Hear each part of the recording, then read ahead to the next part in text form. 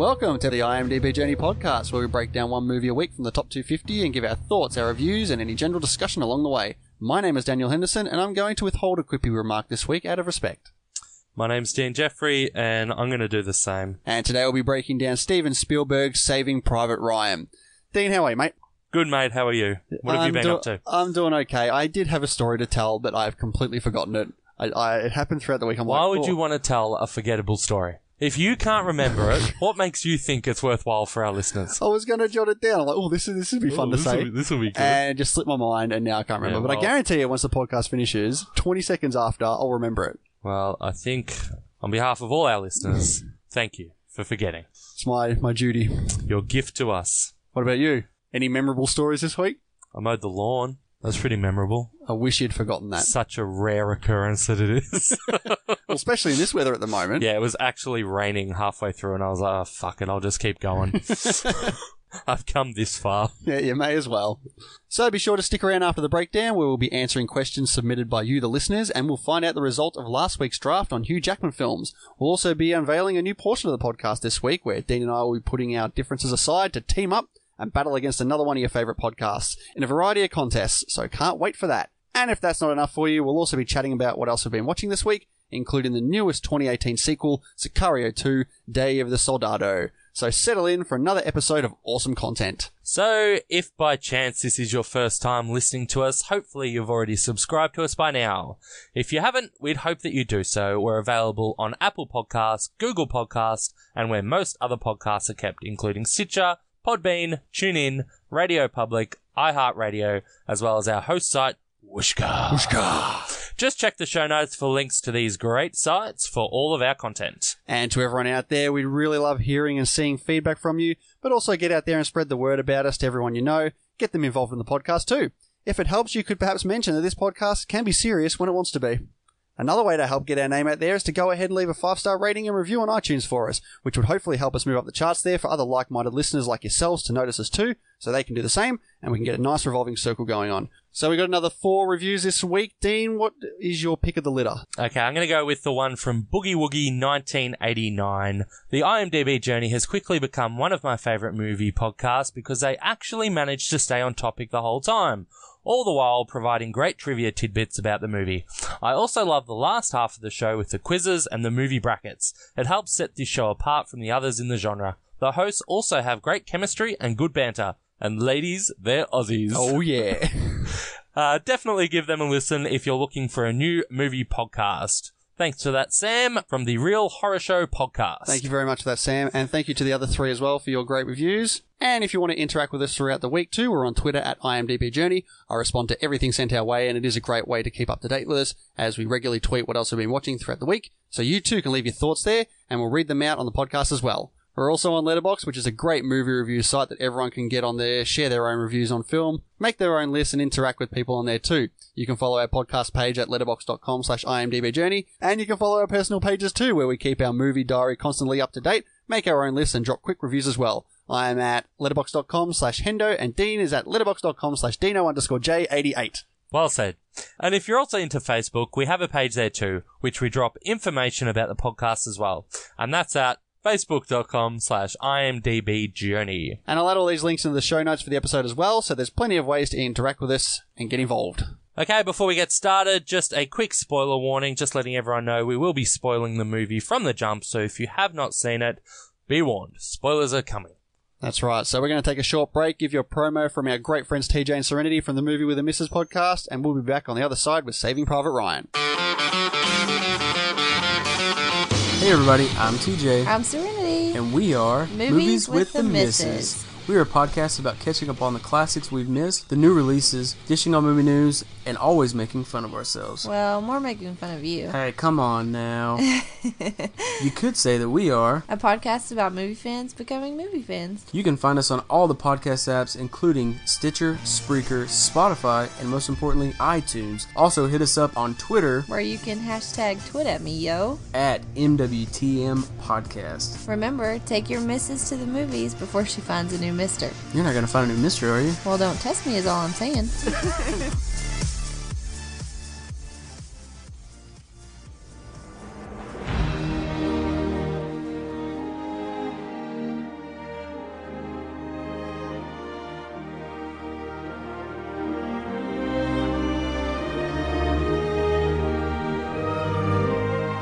So, Saving Private Ryan, released in 1998, starring Tom Hanks, Tom Sizemore, Matt Damon, Ed Burns, and a whole bunch of other people. Directed by Steven Spielberg.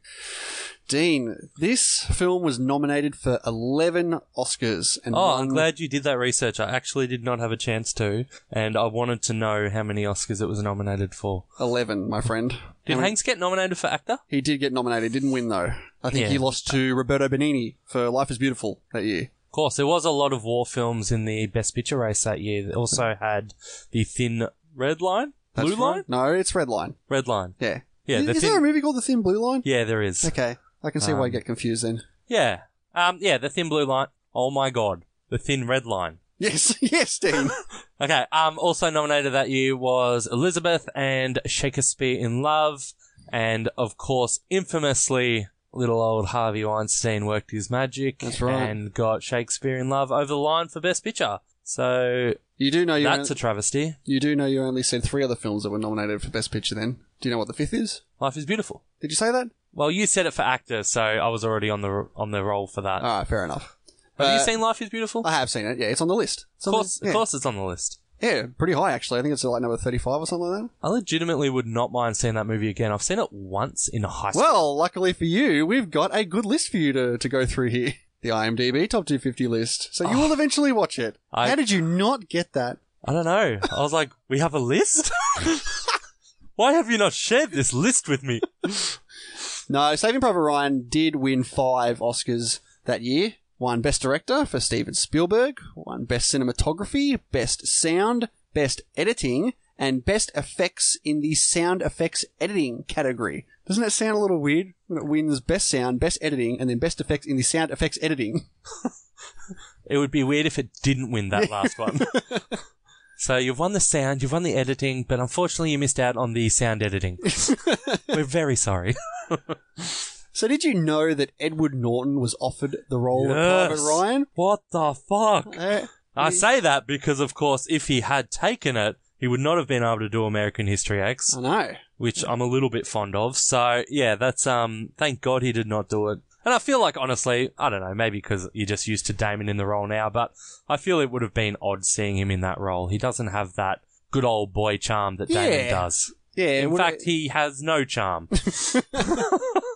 But, no, I'm very, very glad that Matt Damon got the role. And it's funny because Spielberg cast Matt Damon after seeing Courage Under Fire.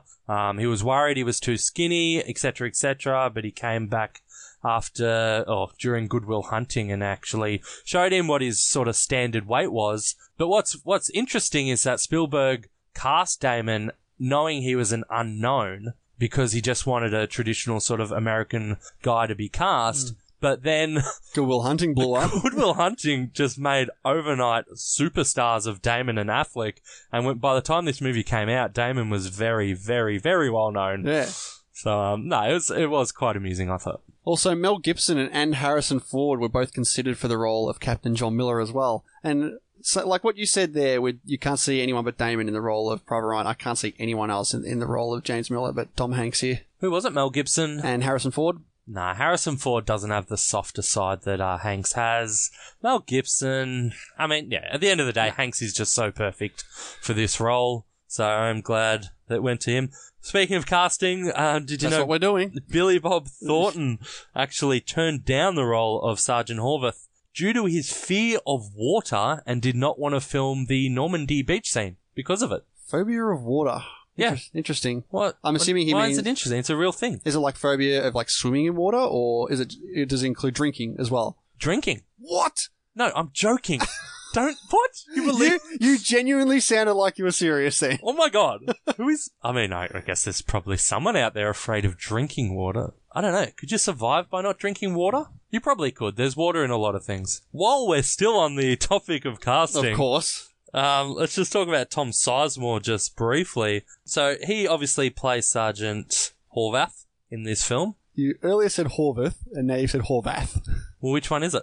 What does it matter? Pick one and stick with it. I will pick both of them and alternate each time for I'm going to hold you to that. If you do not alternate at any point and you do two in a row, you're sticking with that one. Horvath? Horvath. Very good. You're still in line. Okay.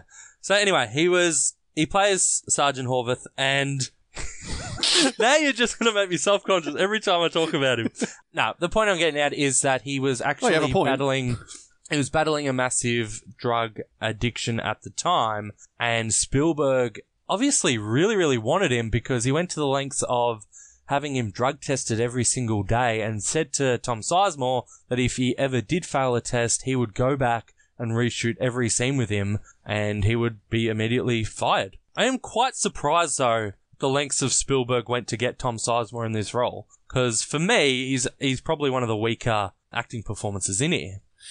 Like, he's not a character that you can't see being played by anyone else. Like, I could see heaps of other people filling in those shoes. Really, he just is there as a little backup for him in the war scenes and then to just listen in that one cool church scene. All right, name someone else who you could easily see fit that role. Richard Gere. What? You're on crack, mate. Mark Hamill. What are you scanning my posters Harrison for? Ford. Chris Evans. Tom Holland. No, I just don't think that, I was just surprised that Spielberg went with that risk because, I don't know, like Tom Sizemore is not the best actor going. What about a Vincent D'Onofrio? Of course, that's a good pick. Yeah, there you go. That's a legitimate pick. What are you trying to say? That I can't see Tom Holland playing the character that Tom Sizemore... He's very versatile, I'll have you know. So all the principal actors except for Matt Damon underwent several days of grueling army training, and they spared Damon so that the other actors would resent him and convey their feelings in the performances. Yeah, I did think that, I mean, it's hard to know whether that actually had the effect or whether these actors are actually acting at the time, but you can tell pretty clearly throughout that they do resent Private Ryan. Wasn't sure whether to say Private Ryan or Matt Damon then, but they resent the character. It does show. Was it because of this boot camp? Probably not, but it wouldn't have hurt. Exactly. The whole movie was actually shot in 59 days, and the beach scene alone took 25 days of that. Yeah, it's pretty impressive. That sounds like a very quick shoot. It is.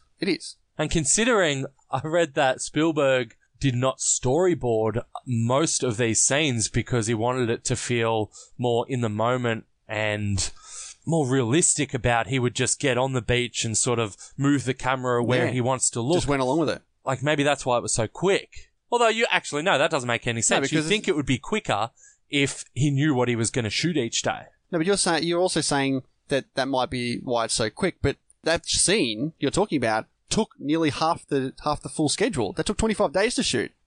So maybe you are right in saying that the scenes that he had set up were so quick. Yeah.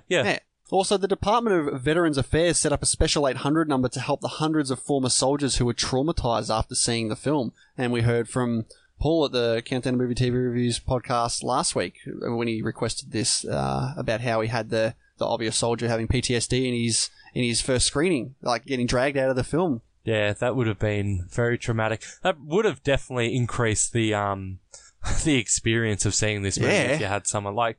You'd probably be sitting there watching it and just being affected, but then when you see someone being affected that way, sort of adds credence to what you're saying. Yeah, of course. And Steven Spielberg requested that no one gain admittance to the movie once it had already begun. Which is just a stupid request. Like, him saying that really is not going to change. Yeah, he's not going around to every single cinema. Managers, I can tell you right now, if a customer got angry walking in or wanted to go in 3 minutes later, yeah, they'd let you in. Sorry, so Mr. Spielberg said you can't. Mr. Spielberg has said no. Well, get Mr. Spielberg on the phone then. And with an estimated budget of $70 million, it got a worldwide gross of $482 million, making it the second highest ranking film for that year. Worldwide? Worldwide. It was number one domestically. Yeah, so it was number one in the US of A in 1998. That's right. And what was number one worldwide? I was going to ask you that, because I know. And you should know, because you answered this question on a quiz we had a long time ago. Yeah, no, I did. 98. I could not even tell you one other movie that came out in 98. Spoken like a person who should be reviewing movies for everyone to listen to. Spoken like a person who won your little quiz that we did all those years ago. Look back. Wonder if I got this one right. Why don't we put it in now? 1998. Is it Armageddon, Godzilla, or Saving Private Ryan? Ooh, that's tough because obviously Saving Private Ryan has a very high restriction rating on age. Not sure what it is in the States, but it's MA here, so that does limit What are the other ones? Armageddon and Godzilla. I'll say Godzilla. Armageddon. Oh my god, how did I say Godzilla? Out of those three, you picked Godzilla. Oh, that's rough. That's rough. Yeah, so Armageddon was the highest grossing film worldwide that year. And with an average of 8.6 over 1 million ratings, it is currently sitting at number 29 and now holds the ranking for highest movie we've done so far. Really? Yes. The previous one was City Lights, I believe, like 32-ish. Yeah, and it's not hard to see why Saving Private Ryan is above City Lights. No, of course not. Because it's a great film. All right, Dean, it's time for a plot summary this week. We're on to you. As he bug-eyes out. Wow, I actually don't have one. How did I forget that? Very unorganised this week. Nah, not so. I'll just do the old Hendo trick and read off IMDb. It's the way to do it. I mean, this is actually a great summary. Here we go. Following the Normandy landings, a group of US soldiers go behind enemy lines to retrieve a paratrooper whose brothers have been killed in action. Very good, my friend. All right, let's kick it off. Okay, so, your favourite. Opening shot. It is the American flag blowing in the wind. Now, what I did notice immediately is that it is very pale. The colours have all seemingly been turned down. Now, this was actually done deliberately by Spielberg here. When it finally came time for TVs to start showing this film, TV stations actually had audiences frequently complain that they thought there was something wrong with their TVs or the picture, to the point where on broadcast they put up a warning message saying the colours have been corrected to avoid constant complaints. Now, apparently they even put out warnings on the DVDs and Blu-rays, etc., that the colours are off a bit, and that's the way it was intended. Now, I did watch the Blu-ray of this, and I didn't see any warning, but... Yeah, I didn't see one either on my Blu-ray. The funny thing is, I did read a fair bit about this colour change that went on post-production. I actually didn't notice it. After this, obviously the flag is extremely pale, but I think for the majority of the film, the colours still did seem quite vibrant. I kind of noticed it. It wasn't to the point where I was like, oh, they've deliberately done this. Yeah, if I hadn't have known about it, I would not have thought twice about it. Yeah. To hear people actually saying they complained about it is kind of weird to me. Yeah, I mean, what did you expect? Do you want this vibrant, beautiful colours in this drab war movie? Yeah.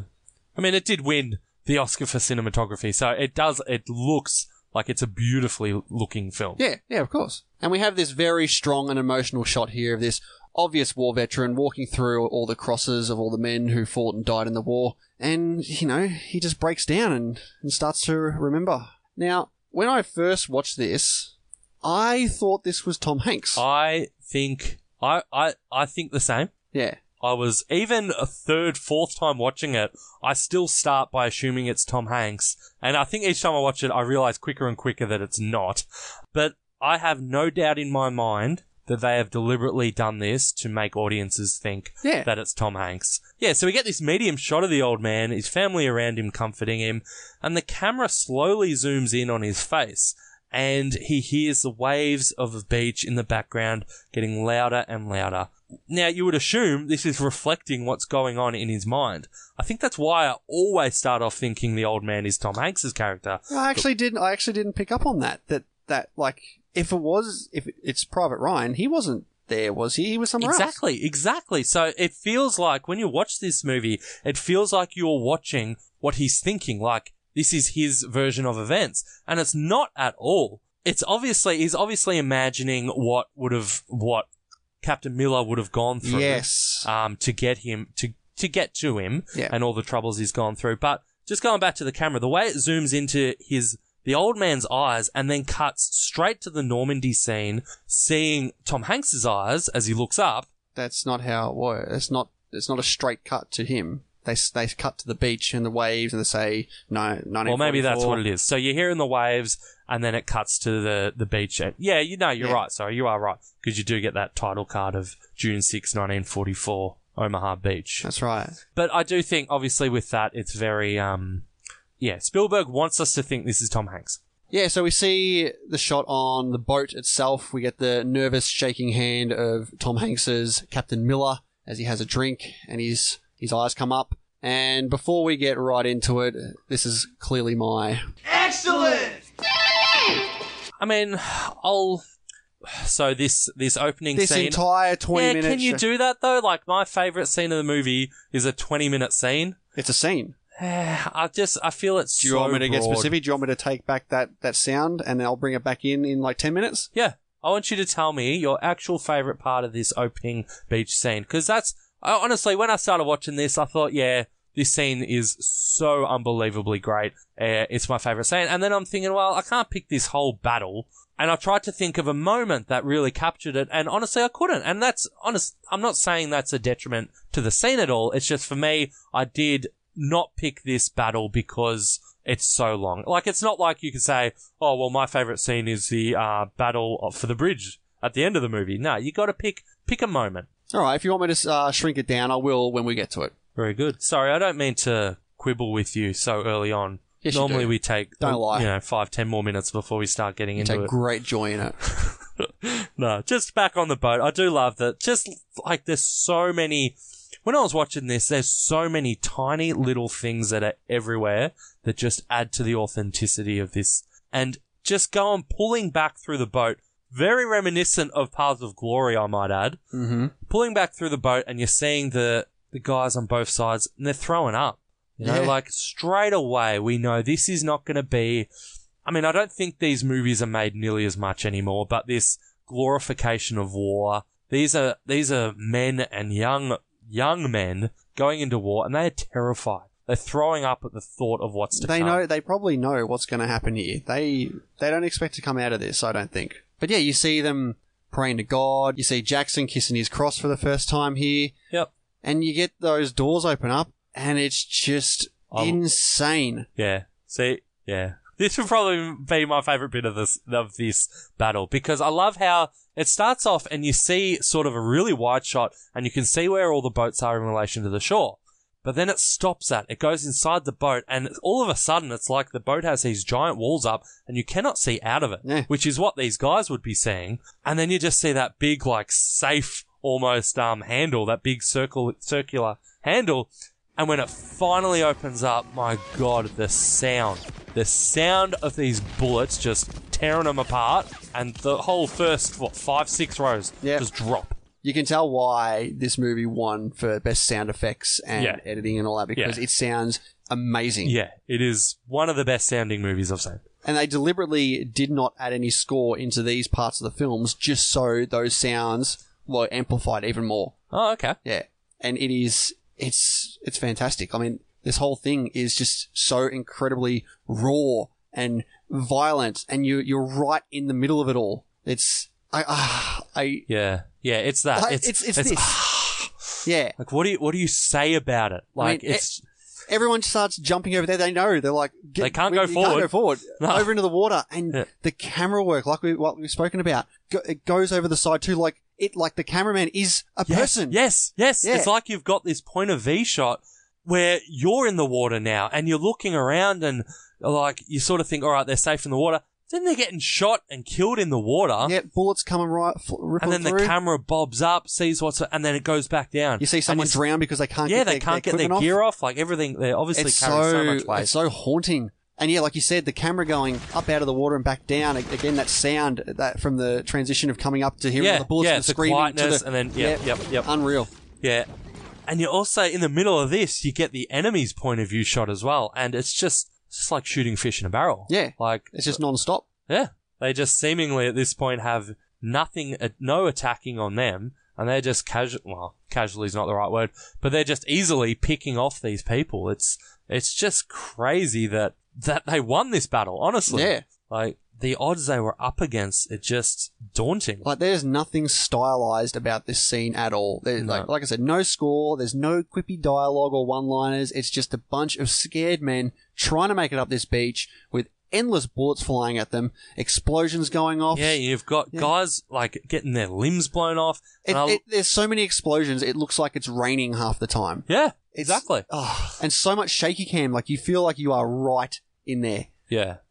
But with these guys getting their limbs blown off, Spielberg actually hired a lot of real-life amputees to just make the practical effects easier. And it's great. Like, the shot of the guy looking with no arm, looking around for his arm, and then he finds it, he picks it up, and he walks off with it like that. Like, that stuff would have been going on. Did you know that cinemas were actually instructed to up the volume when they showed this film so the sound effects would play an even bigger role? I mean, it obviously works. Yeah, so we get Hanks coming out of the water now, and we get the slow-mo kick in. The sound gets the muffled turned, sound. Yeah, right down. Bullets are all muffled. He looks around, and he sees this young man. He's terrified, hiding behind one of these structures on the beach crying. Probably would have been straight out of school as well. Yeah, straight into it. And that's the thing, like, it's not like the way the film depicts all this, it's not judging or casting it in a negative light. It's just, I will show you what happened on the beach. Yeah. And you take your own impressions and thoughts away from it. I love the lack of judgment here, and it's right throughout this movie, this very, it's so open-minded throughout the whole film, and we see it time and time again. Very, I won't say cool, but there's a great shot of a man with a flamethrower who just gets engulfed in flames, and guys around him are just instantly on fire, running around. And this is all still in the you know, that slow-mo still of what Hanks is seeing. You also get that explosion during this, and it rains down on him, but it's just red. It just rains red on him. The whole area is just blood now. Yeah. He sees his helmet next to him, full of bloody seawater, and he puts it on. Like, it doesn't even stop to tip it out. He puts it on, the red drips down his face. It's gripping.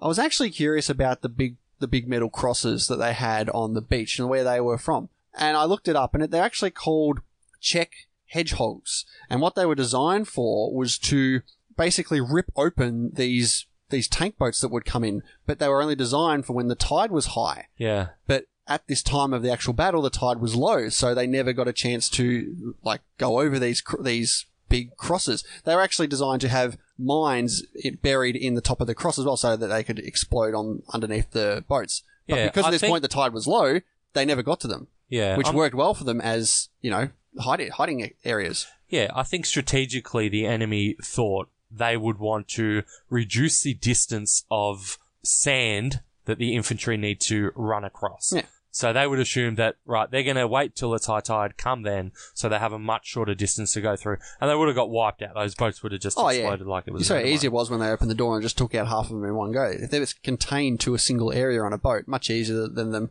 starting to scatter out on the beach. Yeah. So he is prompted back into real time by a man asking, "What do we do now, sir?" And from this, and we see him instructing men, we do get our first feel for this character and what he's going to be about. He's very clear. He's very clear in what he wants. He wants us to keep moving forward. One of the men says he doesn't want to go. He's scared, you know? And Hanks is just like, I've got to stop saying Hanks. Miller.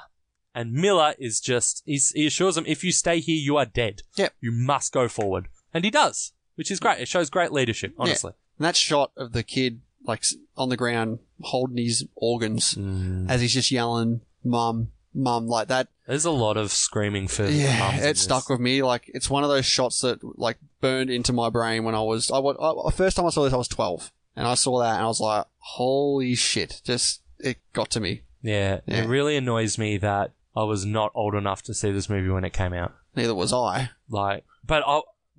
It annoys me I didn't get a chance to see it at the cinema. Yeah, I saw it in 2000 when it came out on VHS, or 1999, something like that. Yeah, and I would have seen it, I think, after that. Yeah, definitely after that, probably 2001, 2002. And I don't think I appreciated it for what it was when I saw it. No. I definitely like this movie more and more as I get older and appreciate it more and more. Absolutely. But I actually remember very, very vividly someone coming to the house, a friend coming to the house and speaking to me saying he thinks all people should be forced to watch this movie, just to remind them of what happens when you start wars. How appreciative you should be of these people who sacrifice themselves for you to have this life. Yeah, exactly. Which is a big theme of this film. Yeah. A massive theme. Yeah, I mean, arguably I think it is the theme. Yeah, it is the theme.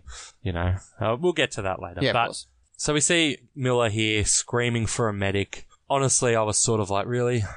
Well, the thing is, I read up that both sides actually had a truce here, that the medics on both sides were not to be fired upon. In Like, as well as that, the medics were not allowed to carry weapons. So it was worth it to call medics to get people to be healed or fixed because the medics were never going to be fired on. And you can tell that coming up when they try to heal that, I don't know who it was, only for him to get shot in the head. And they're like yelling at them going, you son of a bitch, like yelling directly at them in broad, like right in the area of the beach. And then they never get fired upon because it was a truce on both sides. Oh, okay. Yeah. So that's why yelling for a medic to help fix them was plausible. Okay. Yeah, for me it was more, What's I the point? don't think that medics would be struggling to find people to help.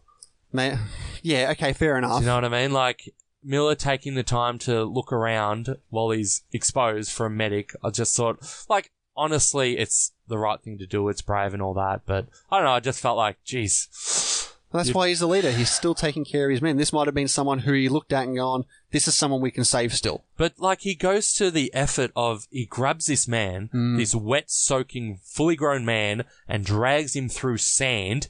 Like, can you imagine how hard this would be? And then he looks back and he's... After this explosion that again gives him the, you know, the weird sound and that. And he's lost the bottom half. He's dead. Yeah, he's dragging this dead man through. I mean, it is an important scene because it does show in no uncertain terms that Miller is a hero. Yeah, but it's also showing just how quick it is that you know this person, you're talking to them and you turn around and they're dead. But you got to keep moving. Like, push past it and move on. And you can see his face is just like, oh, no, go, keep going. Like, having to do that, like, so many times throughout this war and survive it, like, you can understand the PTSD that happens after this. I mean, it would be excruciating. Actually, while we're still talking about this Omaha beach scene did cost about $11 million to shoot. That's pretty crazy. Pretty big. What was the budget for the film again? $70 million. Yeah, okay. Fair enough. They also used about 40 barrels of fake blood in this scene as well, which is massive. And it obviously shows when you're watching it because the whole place is just red. There's a bit that sticks out to me when, and I don't think I ever noticed it before, that Miller actually stands out in the open for a second to draw fire away from his sniper Jackson. And Horvath says, Captain, if your mother saw you do that, she'd be very upset. Miller responds with, I thought you were my mother. and this little joke here, like, we're in the midst of hell here. It really humanizes these people. Like, these aren't mindless killing machines. These are real men with real personalities and families. And it serves well. It's a tiny little second scene, but it reminds us of the stakes of what they're fighting for here. I just felt like it was really important. So you mentioned, like, the lightheartedness and... Okay, lighthearted. Like, there's a scene where the guy gets shot in the head with the helmet and he takes it off and he's like, oh, you lucky bastard. And then bang, he gets shot after that. Yeah. I mean, is that, like... Is that played for comedic? Like... Yeah. I do think... I mean, it's not... Comedic's not the right... It's... Like, even what you said before with the guy searching around looking for his arm. Like, he's so just... Oh, like, he's not even caring about anything. He's like, yeah, here's my arm and walks off. Yeah. Like, yeah. I mean, I don't think that it was played for laughs. Because I'm telling you, I didn't laugh, and I'm like, was that supposed to be funny? I mean, the guy looking for his arm, I don't think I ever thought was lighthearted. But I do think he gets shot in the head, takes it off, oh, my lucky helmet, and then gets shot in the head and dies. I mean, that has an element of comedy to it. I like the quick wit use of the mirror with the knife and the Chewie as well to get a bit more of a shot around the corner of what was going on. Practical. There's actually a surprising amount of chewing gum in this film. Well, what else are you going to do? Chew some gum? Yeah, but It's either smoking or chewing gum. they take it out of each other's mouths. Well, why not? I mean, I'm not saying, I'm not having a go at them. You're telling me you wouldn't take Chewie out of my mouth? It's surprising that so much of it appeared Because I have on a the bit film. right here. Shut up. Okay, so we get this scene here, which is very, very interesting. Two American soldiers come up. They're not part of our named main crew, but they come out, and a couple of supposed Germans come out, hands up, speaking a foreign language, and the guys... Now, this is definitely played for lightheartedness. Of course, yeah. The guys are saying, like, what are you saying? What are you saying? Bang, shoots them. Right? And then they joke about, oh, what do you think they were saying? And one answers, look, I watched for supper. And they laugh about it. Like, it's all played very funny. Yeah. But I actually, in my research, I came across that if you actually translate what these people are saying, they're not actually speaking German. They're speaking Czech, aren't they? Yeah, they're speaking Czech. They're not even German. So they're actually Czech soldiers that were forced by the Germans to join the German army. Now, they could have even been prisoners of war, like in concentration camps that the Germans have pulled out to fight for them. And what they're actually saying is, don't shoot me, I'm not German, I'm Czech. And I just felt that the fact that Spielberg went to the absolute detail to put something like this in, not just put it in, but do it without subtitling it. Like, I mean, how humble is that filmmaking? You're damn right. You know, he's not doing this for any, you know, like someone to see it in the moment and go, oh, gee, that's a great, clever bit. You know, like this is stuff that you have to research after, and then you find out and you go, wow, like that's impressive. The attention to detail, like it's not hard to see why Spielberg won Best Directing Oscar for this. This is masterful direction here. I mean, what more is there to say about this whole scene? I mean, it's incredibly epic and haunting and realistic. We see the entire tactics and plans as they make their way to seize control of this beach, like from the water all the way up to the top here. And we see the gradual carnage that's been torn up along the way and the emotional impact it has once it's all over, when they realize that they've just survived this almost impossible feat. Yep. And when you see Capazzo give that Hitler Youth knife to Mellish, and he cracks that joke about he says it's something that's like, it's a Jewish term. He says it's a Jewish knife for cutting cheese or something like that. Okay, yep. And he has a little laugh about that, but then he just breaks down in tears. Yeah. Like, seeing that and Miller looking over the devastation of the lifeless bodies. His hand's still shaking. You see the bodies washing up on the shore. It's just a crimson red flow now. And I think if you want me to single out a certain point of this scene, that would be it. It would be right here when they all survive. They can take a breath, but they've broken down. They're devastated about the whole thing. And just the aftermath of this would be my... Excellent! Yeah. No, that's fair. I really like the line, I don't remember who, but someone says to Miller, That's quite a view. Yes, it is. Quite a view. and you say this is your favourite scene, which is great because I feel there's actually more importance to this scene because what we get is, I think this is what I was thinking about earlier, we actually get the slow motion again and we get that close-up of his eyes and the waves going in the background. Yeah. Right, which is exactly what the old man at the start was doing. Which at this point I actually wrote in my notes, okay, I wasn't sure, now I'm convinced. We're meant to believe the old man is Miller. Yeah, and like I said, this is an absolutely brilliant scene, perfectly crafted by Spielberg, that's not only technically brilliant, but emotionally too. Yeah. Which is why I could easily put this in my favourite scenes of all time. Yep. Not my technical, my favourite. Yeah. Yeah. Good callback. Thank you. Seriously, what episode was that? Ben-Hur, with the chariot race. Okay. And I feel it finishes perfectly as well. Because we do get that, as you say, we get this shot of the red water and all that. But the camera zooms in onto one soldier eventually and his backpack, Ryan. You know, it's like, wait on, it's called Saving Private Ryan. Ryan's dead. What's going on? You know, and it brings us back into, you know, the plot of the movie. Yeah, we are basically introduced to the plot of the story here. Yeah. Yeah. So we get back to America here and we see all these typewriters going, and these are all the letters that are going out to all the families of all the dead soldiers. And, like, you could just... And they're read in men's voices. Sorry, you can go. No, go ahead, Dean. You sound like you had something to say. Well, I was just... As I was so anyway, you could imagine all these mothers... Get fucked. No, as I was watching it, when these women typists are typing out these letters, and they're being read, voiced over by men, army men. I was wondering if, because there are so many deaths, are these women writing the letters themselves and signing it off as these men? And the voice that we're hearing is how the recipients of these letters would hear them. Or have high-ranking officer men written letters for each and every one of these people? No, I think these are bulk messages. The same message that what he's saying is on every single piece of those papers. No, because we hear a lot of different takes. Do we? Yeah, there's a lot of different things said. Anyway, moving on. What did you have to say? Oh, actually, no. You see how along the way here with the letter from Capazzo, and you see that letter get transferred from person to person along the way here? Yep. Yeah.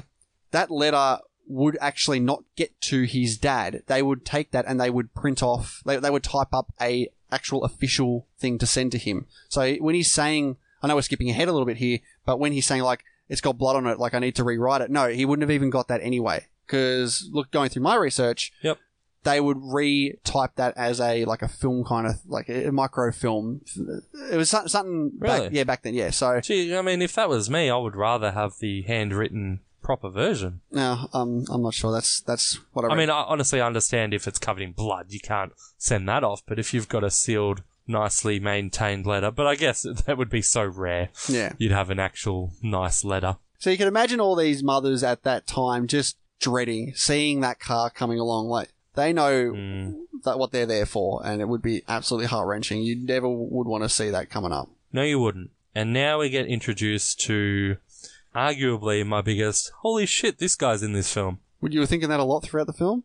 Because I was. There was another one. Actually, there was a few. Are you thinking of Bryan Cranston? Oh, yeah. Really? I knew he was in this. I had no recollection that Bryan Cranston was in this film. You know why? Because It's like, when what I saw the it, fuck is when he I saw it the doing first time, I'm like, hey, that's the guy from Malcolm in the Middle. And I just remembered that. Yeah. Missing an arm as well. Yeah. Interesting touch. I felt like you could sort of see it tucked in his jacket, though. You know, like, Well, where else is he going to tuck it? what was the point? Maybe he's playing a real-life person who had an arm taken off. He's not. He's never given a name. He's credited as, like, random officer or something.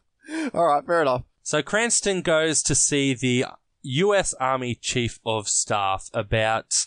He's been given all these... They're 3 letters of the Ryan brothers who have all died, and they were about to send off 3 letters, separate letters, to these brothers' mother. Anyway, so Cranston is obviously for a rescue mission here, and the other unnamed guy is against it, saying whoever we send to save the 4th Ryan brother will be killed in action as well. The boss then walks over to his desk and takes his letter out, which he proceeds to read to the men. Now, it's a letter to a woman who has lost 5 sons in the war. And what I absolutely loved about this scene is that halfway through, he stops actually looking at the paper and reading it off the paper and keeps reciting it anyway as he's looking up, speaking to these men. Now, this has had such an enormous emotional impact on him that he has reread it numerous times to the point where he has it memorized. It's clear which direction this man is going to go with now. The letter is from Lincoln, which I didn't understand the significance of that. But they do eventually decide it is worth sending out a team to go and rescue the 4th son. And this is obviously the big question throughout this whole film. Yeah. Like, Is it worth it? is it worth 8 men to rescue 1? Yeah. And if it's not, then how many is worth? Is it 1 for 1? Like, and this obviously gets discussed along the way throughout this film many times at many different points. By many different people, which we shall discuss along the way. So Miller hears about the mission that he needs to do. He doesn't seem overly happy about it, but he just gets on with business. It's here we get our intro to Corporal Upham. Yeah, we can clearly see how nervous this guy is. I mean, he's never been out to the field. He wants to take his typewriter, and then Miller just flashes him a pencil. There you go. I love that. Can I take this? Doesn't even need words. No. Just, you're an idiot. Yeah. You're not bringing a fucking typewriter through enemy lines for no reason. But it keeps dropping everything. He picks up wrong helmets, and it sets him up straight away as clumsy and really out of place from the get-go. But you can. This is like our entry into the group itself. Like, we can kind of relate to this person. Someone who isn't used to this, who hasn't had any of this before, is nervous, is scared, is... This is a great character. Yeah. The audience is... Oh, yeah. The audience is this character. He honestly, in a way, reminds me of William Miller from Almost Famous, as the guy who comes along and is trying to record the journey. Yeah, exactly right. I can see that parallel, because it's great what you said about he's going in and meeting this group, because so are we. Yeah. We've seen these characters, some of them in and out throughout the first battle, but we haven't met this group as a unit. Now, Upham comes in, and he doesn't know the rules. And straight away we see him walking, and he pats Malish on the back, and Malish just goes off. Yeah. Like, I love this insult. Malish is played by Evan Goldberg, isn't he? Oh, That's a deep cut. It's a very deep cut. It's Adam Goldberg. That's right, it is. Idiot. Did you like his criticisms here? Huh? When Upham pats him on the back? Oh, I can't remember what he said. It's like, hey, you want your head blown off, you fancy little fuck? Don't you ever touch me again with those little rat claws. Jesus Christ, calm down, mate. I was like, Jesus! We're on the same Get team. the fuck back in formation.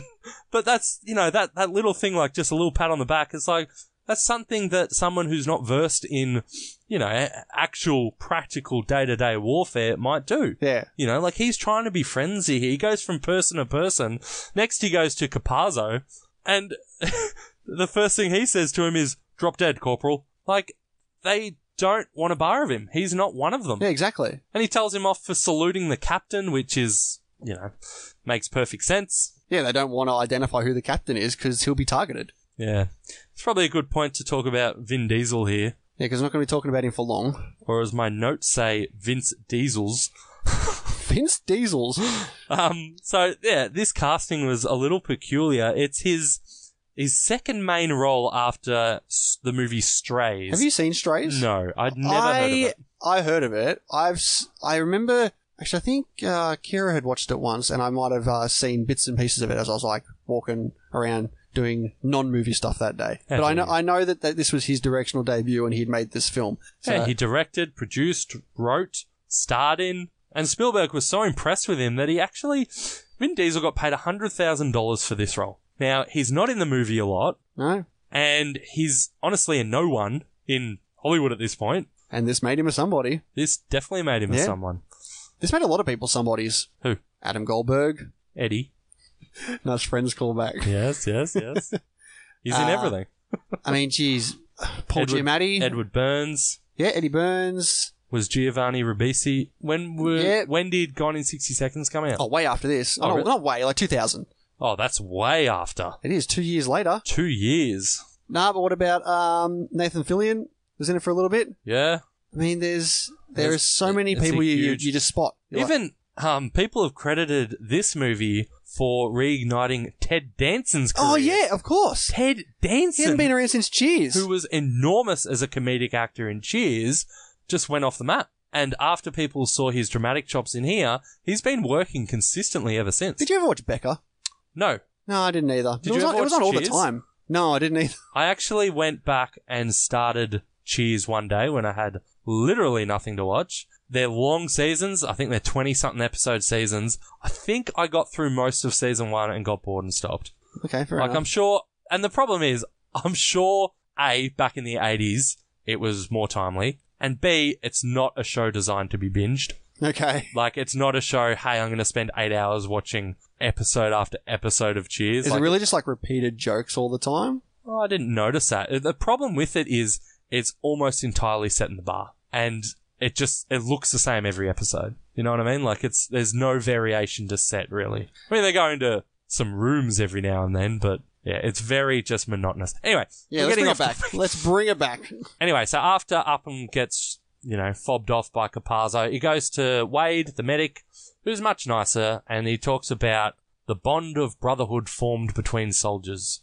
Just quickly, Hanks and Spielberg would go on to make the TV show Band of Brothers. Yes, of course. Have you seen it? I saw the first episode. I've never seen it. Everyone has only ever said great things about it. Yeah, I've never seen it. Yeah, I've heard amazing things too. I watched the first episode when I think maybe it came out. I don't remember it. That's all I got to say about that. That's all right. Anyway, they tell him to ask about the captain, and this is where we get our first... Is this the FUBAR? Yeah, we get our first FUBAR. But this is where we first get the mention of who is the captain. No one knows who he is on the outside. Yeah. You know what I mean? And this is a thing that flows through for half the movie, I guess. Yeah, especially Miller. He keeps his private life private so he can remain just the captain and not a friend. Yeah. Or, a comrade or... Comrade. Comrade. Comrade? Comradey? What did I say? Comradey.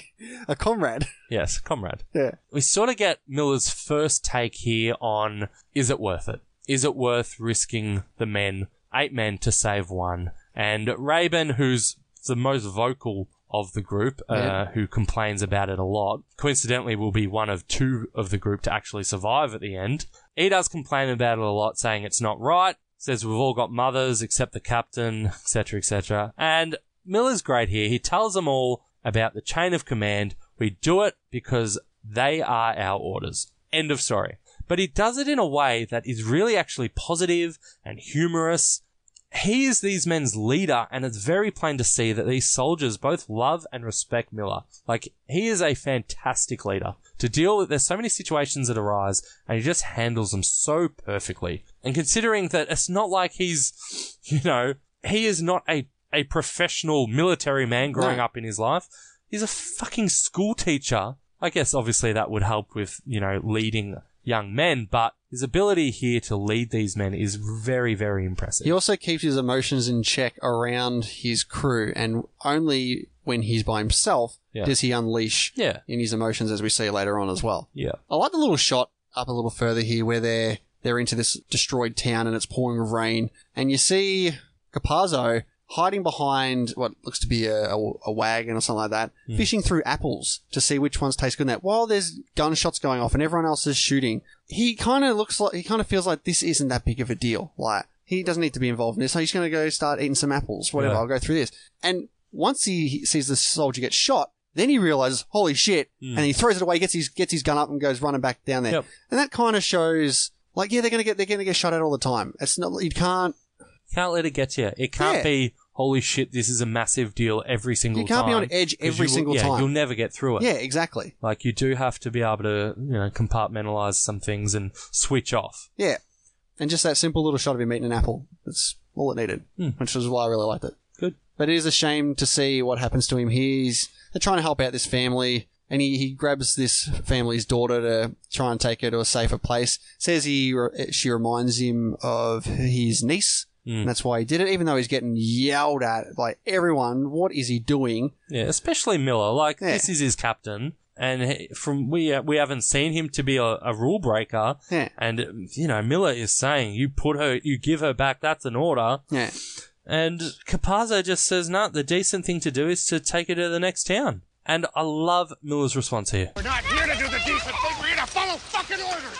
Which I love, because it shows that he is our hero, but he's not some macho, all-American sort of hero, you know? It's really refreshing to see he's not someone who would say, oh, screw the orders, we must do the hero thing and save this little girl. He's not that person. No. He's saying, no, we follow our orders. It was good. And of course, you know, Capazzo gets shot for his troubles. Yep, sniped right in the lung. Yep. And this is I really like this scene too, this whole just trying to figure out how they're going to tackle this situation, find the sniper, get Jackson in the right spot to get the shot off. All while it's pouring down with rain. Capazzo's bleeding out. It's fantastic. Holding this letter to his dad, it's bleeding really all over tense it. because you can see Capazzo on the ground.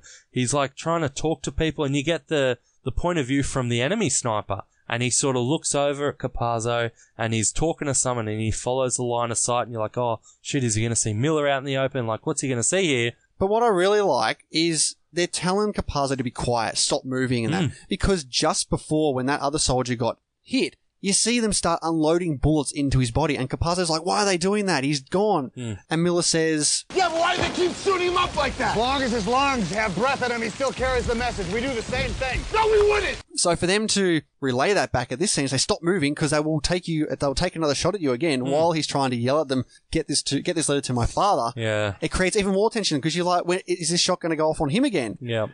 And then of course, you know, you see the point of view of the sight moving along. And I remember when the first time I watched it, I didn't even see Jackson when it happened. Just until that little flash happened. I'm like, it took me a little bit. And that shot that goes straight through the glass scope, it looks unreal. Yeah. Do you know how they do that? Yeah, so what they did was they actually, when he raised the scope to his eye, the gore patch would stick to his eye. And at that same time, they would time it so that the glass at the end of his scope would explode. So that when he drops the gun, you've got the gore patch left on his eye. Yeah. It's fantastic practical effects. Obviously no CGI or nothing like that. It's honestly very, very clever. It is. I love the great touch you get at the end of this when they give the daughter back to her father and she starts angrily slapping him like, why would you leave me? Why would you send me away? Yeah. And he's so apologetic for ever trying to do it. Both of them sobbing. Like they're in this horrible situation, but they want to remain together through it all. Yeah. So this is a point we get to where we've got the wrong Ryan. They think they've found our Private Ryan, and it turns out he's not. What did you make of this scene? I mean, I thought it was, from the first time I watched it when I wasn't too sure, or now when I... Now. I thought it was fine. Like, I think it's really good acting from Nathan Fillion. Yeah, I thought he was really good. Yeah, it's played really well for someone who hasn't seen it before. Yeah. That it would make sense. My favourite bit was when they're walking through, when the Ryan's finally been called, he starts walking down, and you see Rabin just looking at him so resentfully. Told you he was an asshole. Like, these guys are risking their lives, and they've just lost the life of one of their brothers for this guy. And just before this, they've actually had another conversation about basically fuck Ryan. Like, why are we losing men for this one random guy? Exactly. And like we said, how many men's lives do you have to sacrifice to save one? Like, everyone's life is equal in this war. So I can understand why they would think this. Like, these people are their brothers, and they sacrifice themselves for this random person who they don't even know. Yeah. You get this great little scene just on that sort of going on from that note where Miller is talking to Ted Danson here. Sorry, I don't know Ted Danson's name, but Miller's talking to Ted Danson, and he's sort of, because they're more equals, right? They're not, Ted Danson's not one of his subordinates, so they're on the same playing field, and they're talking about how they're all out here to save this one guy, and Danson actually says he understands what they're doing, and Miller scoffs and says, you do? Like, it's sort of like our real first sign that despite what Miller has said about we follow orders, we do the right thing, he does not agree with these orders. No. Right? He scoffs at this, and, Danson says, I've got brothers myself. Bring him home. And it's great because Miller is forced to think about his own doubts and the validity of the mission here. That's good. Provides some doubt in his mind, Yeah, this is where it starts, because later on he does finally succumb to, we're going to save you. Yeah. We're going to stay here and save you. Yeah. Yeah. So we get this church scene, and I would say this is probably my least favourite scene of the movie. It's definitely the quietest, and I get that you can't just have, explosions and bombs non-stop. But for me, I think what really, this scene really stands out for me is, I think the first time I ever watched this, I was at my mate Sam's place, and it would have been really late, and I fell asleep in this scene. And I woke up in the morning like, fucking hell, missed this movie. Like, I've really got to watch it. But we do get this scene. We see Miller's hand shaking again. Horvath, he notices now. Yeah, he notices it, and Miller's sort of a bit self-conscious about it and says, it comes and goes. But they actually start laughing about this soldier they met. Something about him walking around on his hands and doing all this silly stuff. And it is good to see laughter between them. But then that's juxtaposed with Medic Wade looking on very, very disapprovingly. Yeah. And you sort of, when I first saw him, like, and I don't mean first viewing, I mean even this viewing, I'm like, what's his problem? He does it again later as well. No, but then the camera pans down and you see he's actually rewriting this blood-soaked letter from Capazzo. Yeah. It's like, oh, geez, yeah, that's depressing. Because he's the medic. He's not a killer. Yeah. It does, Miller and Horvath's discussion does turn very dour, though, when Miller said he's lost 94 men. And the fact that he knows the number so well, it shows how much he cares about each and every one of them, and he rationalizes it by saying, you've got to rationalize it. Of course, you have to. You have to justify for every it for man yourself. that I've lost, how many have I saved? Like, have I saved the life of 2 for each man, or 3, or 10, or even 100 men? Like, Miller is telling himself what he needs to hear so he can get through this hell he lives in. Even if he doesn't necessarily believe it himself. Yeah. Just to rationalize and to say it, that's what he needs right now. Yeah. Will I lie to myself to make myself happy? Yes, I will. Love it. And they do start talking about Ryan again here, saying, the mission is the man. And Miller says he'd better go on to cure disease or invent a long-lasting light bulb. Like, again, saying that, it is lighthearted. Yeah. I feel like Spielberg understands the gravity of the film he's making here, and there is a concerted effort to put in these small moments. Like, there's no big funny scenes, but these small moments that do, provide some levity, and to show that these, as I said before, these are people, like, they're not just going to be depressed non-stop. They need to do this to keep themselves from going into insanity. Yeah, they're trying to do what they can. They need to have a see laugh. the lightheartedness of this too. Yeah, exactly.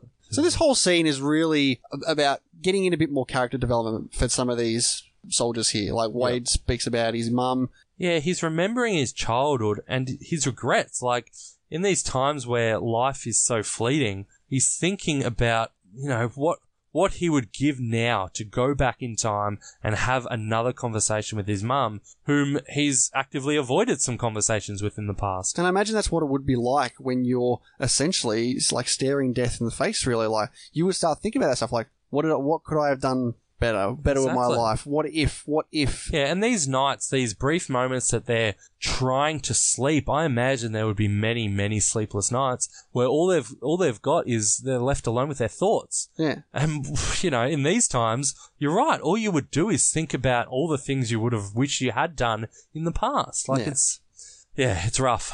So the next day, they come across the injured, I guess. There's a lot of, apparently a plane came down because the higher up on the plane added in a bit of extra armor for himself, which caused the plane to be so heavy that it crashed, ironically killing him and all of his men. And again, this is a conversation about, like, where is the line between one man and the 22 men who died being in this plane to protect this general or this higher up? Oh, yeah. So I want to talk about this dog tag scene where they're going through all these tags to find Private Ryan's. And while this does start off as a little bit lighthearted, where they're cracking a couple of jokes and treating them like poker chips, and man, does it just turn. They quickly realize, they and we quickly realize the insensitiveness of what they're doing. As, like, you see the other members of the Airborne walking past and they're treating the dog tags of their fallen comrades like nothing. They're mucking around with them. And what's interesting is that Captain Miller, obviously, who is a fair and moral officer, didn't even realize himself and laughed at some of the jokes they were making. I feel this might have been a little bit intentional from the filmmakers to show that even a moral man like Miller can become desensitized and cold to the deaths of others during a war.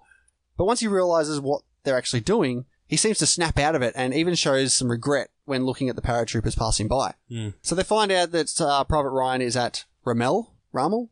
Why don't you alternate every time? Oh, I lost track of all your... What was even the word? Horvath and Horvath. That's probably the only time you've said it since then. I said it once. Yeah. Anyway, let it go. Yeah, why not? We've got better things to talk about. This is where the whole crew sees Miller's hand, like, shaking over the compass. Everyone starts to notice, like, even the captain here can get nervous, and he's been holding it in for a long time. He's been that figure to look at for courage. Honestly, I think this time around, I noticed so much more about the handshaking and the importance it plays later on. And we'll get to it, but I definitely appreciated the handshaking more than any other viewing this time. Because, it's such a massive part of it. They show it so often. I'm glad that it actually did come back for a decent meaning later on. Yeah. I actually picked up on a little error here. Ooh. Yeah, when the gang go off on their way to the Ramel Bridge to find Ryan, they're walking through the countryside and there's actually 8 men still walking through the grasslands. And there should only be 7, because Capazzo is dead. Okay. Yeah. All right, I didn't pick up on that. Because I counted, and the reason I picked up on it is because the first time at the start, closer to the start of the movie, when they're walking through the countryside, I stopped it and I counted the 8 because I wanted to make sure I had all the main characters down, what their character names were, etc., etc. And here I saw the countryside again. I paused it and I was like, all right, let's count. And there was still 8. Oh, okay. And there's only 7 in the next scene. Yeah, this scene where they go on the side mission, Miller seems like he's losing it a bit here. Yeah, this is genuine weakness from Miller. I guess he feels like this mission is starting to get beneath him, like not worth it, and he wants to be doing something that's helping the cause of the war. Yeah, okay. Because this mission has nothing to do with the war. The mission to save Private Ryan has nothing to do with the movement. With winning the war. Yeah. Yep. So he sees this opportunity, he's like, let's do it. And all the soldiers are like... Sir, I just I don't have a good feeling about this one. When was the last time you felt good about anything? I do like the way that Miller justifies it, though, to himself and tries to justify it to his team, saying, yeah, we could just go around it, but what if the next team come up and they all get killed because of it and they're caught in this ambush, Like, he's trying to do the right thing. It's not like, yes, he's obviously getting unnerved and maybe losing his sharp edge, but he has genuine reason. Yeah. Like, you can't really argue with that reason. Like, what they're doing could potentially save more lives down the track. Yeah. How do you argue with that? You can't. And this is where Medic Wade perishes, unfortunately. It's Very realistic blood and wounds here. The whole thing with him wanting more morphine as well, like, it's hard to watch. Just the morphine just to kill it, like to kill him. That's what they use. They overdose him on morphine to rid him of the pain. That's why they keep pumping him full of morphine. Oh, I thought it was just to rid him of the pain, not No. to It was kill him. to OD on morphine. Why wouldn't they just shoot him in the head? Seems quite vulgar. Yeah, but they're wasting... I thought the problem was that they're wasting their very limited supply of morphine. I don't think they really know what to do with it. When Wade is dying, he's telling them everything what to do. Here's a bullet in my back. Oh, show me. Oh, it's my liver. I need morphine. And that's why they were questioning it. Like, they looked at each other and they're like, no, just give him the morphine. Like, better to die like peacefully. In no... Hardly peaceful. Less pain. Yeah, less pain. Yeah. They end up capturing this German soldier. Steamboat Willie. Yeah. And they start wailing on this guy and they want to kill him, but Upham is like, this is not us. This is not what we do. You can't kill him in cold blood. Yeah. But Miller's having none of it. He's ready to go. And this is where you see Miller go off by himself, hide, and just break down. He starts crying. He doesn't want the men to see him. Yeah, this scene of Hanks breaking down here is fantastic. Yeah. Like, it must be so hard to the way he cries, like, to act like you were trying not to cry whilst at the same time uncontrollably crying. Like, it's really great from him here. We've actually mentioned that before with Emma Stone in La La Land, having to cry but not act like you're crying, like a kind of reverse way, I guess, when she's in the audition. Yeah, I do remember that. And that's like obviously a mark of a good actor to be able to do this. Yeah, both very good.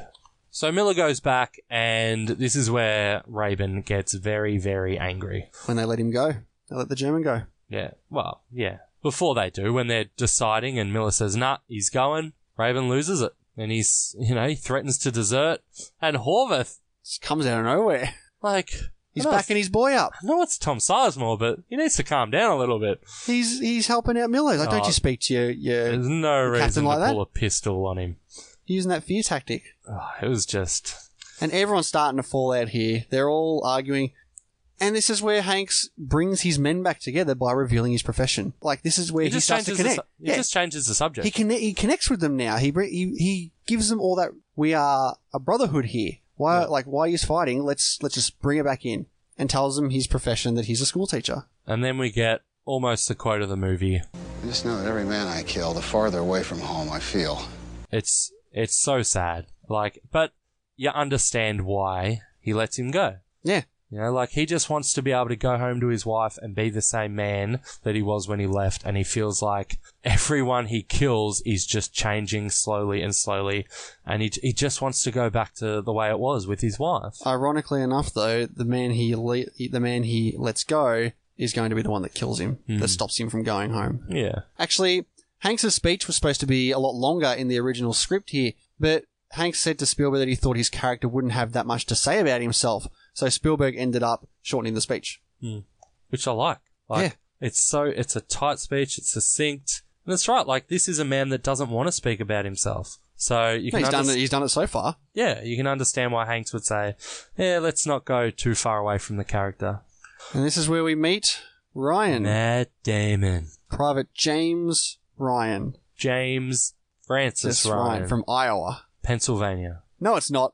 And even here, when they basically tell him what's happened, he's on the brother's side as well. Like, why is he any different? Why should he be singled out as someone who gets to go home? He's exactly like everyone here. These are his new brothers. Yeah, I love that perspective. Like, I have no more brothers. Yeah. These are my brothers. I'm not ditching them. And you can tell the men not only can understand that, but I feel like the likes of Rabin and Mellish, who have been more vocal about, this guy's not worth it, I feel like they respect him more after this. Yeah. Like, even though at the same time they're like, you've got to be fucking kidding me. Yeah. We've sacrificed all this to get you, and now you're not coming. Like, that moment where one of them, it'd be Rabin or Mellish, says, we've lost 2 guys, and Ryan just stops. He looks and he's like, is that true? What are their names?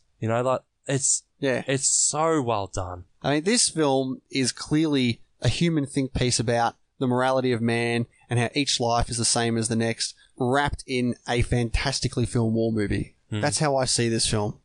So now we get a fair bit of strategy talk for the big attack coming up. Yeah, apparently a sticky bomb is a real thing that they used back then. How they grease up socks filled with explosives so that they would attach to tanks and stuff Yeah, like I that. feel like playing so many like first-person shooter games, a sticky bomb is not that uncommon. So when they were like, "Oh, is that a real thing?" I was like, "Well, I know it to be a real thing."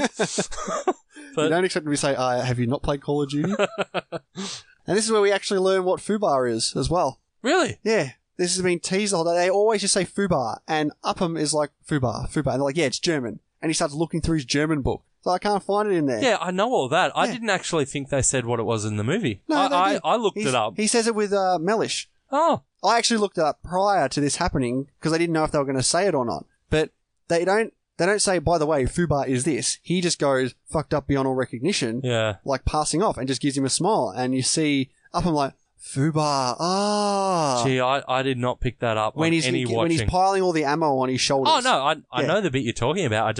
I never realised that actually explained it. Yeah. Oh, that's very good. So we get this really quiet scene now between Captain Miller and Private Ryan. Now, this is a story where Damon's talking about his brothers in the barn and whatnot, but this whole story was actually, ad-libbed by Matt Damon. And I think Tom Hanks' reaction to it is fantastic. Like, it would be, because Damon's laughing while he's telling this story. We've all been in that situation where we're telling a story that we think is hilarious because we lived it, and the other person doesn't. Now, it'd be so easy for Hanks to laugh along with Damon's laughter as it's socially expected, but he doesn't. He looks on calmly at this kid, almost awkwardly at times, like he's unsure what reaction he should be showing here, while Damon is just bearing his soul out to him. And what I really love is, after it, Ryan asks Miller for, I've told my story, why don't you tell me your wife's rose pruning story? And Miller, in character, no, that one's just for me. Yeah. And I love that. Like, even he does not conform to, like, the social pressure of laughing along with someone telling a story they think is funny, but you don't. And then the social expectation of, right, I've just opened up to you. Now it's your turn to open up to me. And he's like, no, I'm not here for that. Exactly. I'm here to follow orders. Yeah. And I thought it was really well done. Just, again, like, it's very small. It's subtle. But it was, yeah. It is. It's really good. Yeah. It's really good. So we're into the last act of the film, I guess, this big... Final battle. Yeah, final battle. In fact, the first battle on the Omaha Beach and this battle takes up about an hour of the entire runtime, which is pretty massive. Yeah. Not unexpected, though. No. But yeah, this whole scene is amazing. And you expect, like, a lot of these soldiers now to die. Like, you know this is the last part of the movie. You're thinking, okay, no one's safe now, or no one was safe to begin with. What's going to happen here? And it does so much more than that. Like, some of these scenes are just insane. Like, Mellish's death is horrible. And not just how he dies, but the effect on Upham and how he could have saved him, and he doesn't. And he's standing in the stairwell crying and scared, and it's so brutal. Like, not only just that slow death of the knife going in, it's fantastic. Fantastic. You took the words right out of my mouth. This scene is my... Excellent! Yeah. Okay. Understandable. I really love this scene. It's so rough to watch. And the German soldier, like, what he's actually saying to Mellish as he's slowly pushing this knife through his chest, he's saying, it's okay. This will be easy. Let it end here. It will be over quickly. Like... But even the words Mellish says just before it happens, he's like, no, wait, stop. Yep. Like, he's trying to reason with him now. Yeah. In those last seconds before his death, he's just conformed to bargaining. Yeah. But seeing their struggle and finally the end result, it's very powerful. And as you say, the German walking past Upham, it's brutal. Like, Upham could have saved Mellish, but he's too scared. Yeah. And I love that the German soldier is humanized here too. He's not a monster. He's just a man who sees another man who poses absolutely no threat to him and walks away. Yeah. I really love it. See, I don't think Spielberg portrays the Germans as the villains of this movie. No, the villain of this movie is the war. Yeah. Yeah. Yeah. And that's what I love about it too. Yeah. Great war films do not make out the enemy to be the monster, right? Everyone's struggling, and Spielberg shows it expertly. So in this final battle, Jackson is killed by a tank. Also, Horvath gets shot multiple times and keeps walking around. Yeah. And then we get another slow motion scene with Miller here. He looks around and he sees Ryan crying hysterically in the corner. Very reminiscent to the first shot of him absolutely. happening. Yep. He looks over, Horvath is dead. Yeah. Like, there's no glory in this. No. It's just, here's what happened. And as you say before, we see that German soldier, and I don't think I actually appreciated the first few times I watched it that it was the same guy. Yeah. But the same guy that they let live actually kills him. But Miller firing his pistol at this tank, I was like, what is going on here? I'd forgotten how this battle ends. I'm like, they're toast here. Yeah. How are they getting out of this? And then I love it. He's firing his little pistol and it's just boom. It reminded me of the scene in, was it The Dark Knight or Batman Begins? It was in one of the Batman movies where the kid's got a toy gun. He's like, pew, pew, pew. And then Batman blows up something. That's in The Dark Knight when his bike comes out of the Batmobile when he's crashed it. That's right. That's right. But Did I just correct you on a Batman movie? Oh, they all blend together. It's a great day today. Shut up. No, but like you said, when he shoots the gun and the tank blows up, it's like, what? Yeah. What is he actually aiming for here? Did he shoot the bullet into That's what I was thinking. And it got the missile? lodged and then, yeah. But no, the aeroplanes come over and take control. And this is where Upham comes out of his little hiding place with his gun. And springs to action. And again, this German guy tries to be friendly with him again. He remembers his name. Yeah. Upham. And Upham... the thing is, he looks so relieved when he sees that it's Upham. Yeah. Because he knows that Upham won't kill him. But he doesn't know because he does. No, he knows. And then bang. Yeah. He kills only him and lets the others go. I think the most likely reason he did kill him is because seeing Willie again with his fellow rifleman kind of revealed his lack of honor, and contrary to the qualities that Upham said he had when he was trying to spare his execution, for the first time he's able to fire upon his enemy. It's like he finally gets that courage to take this guy down because of his lack of honor.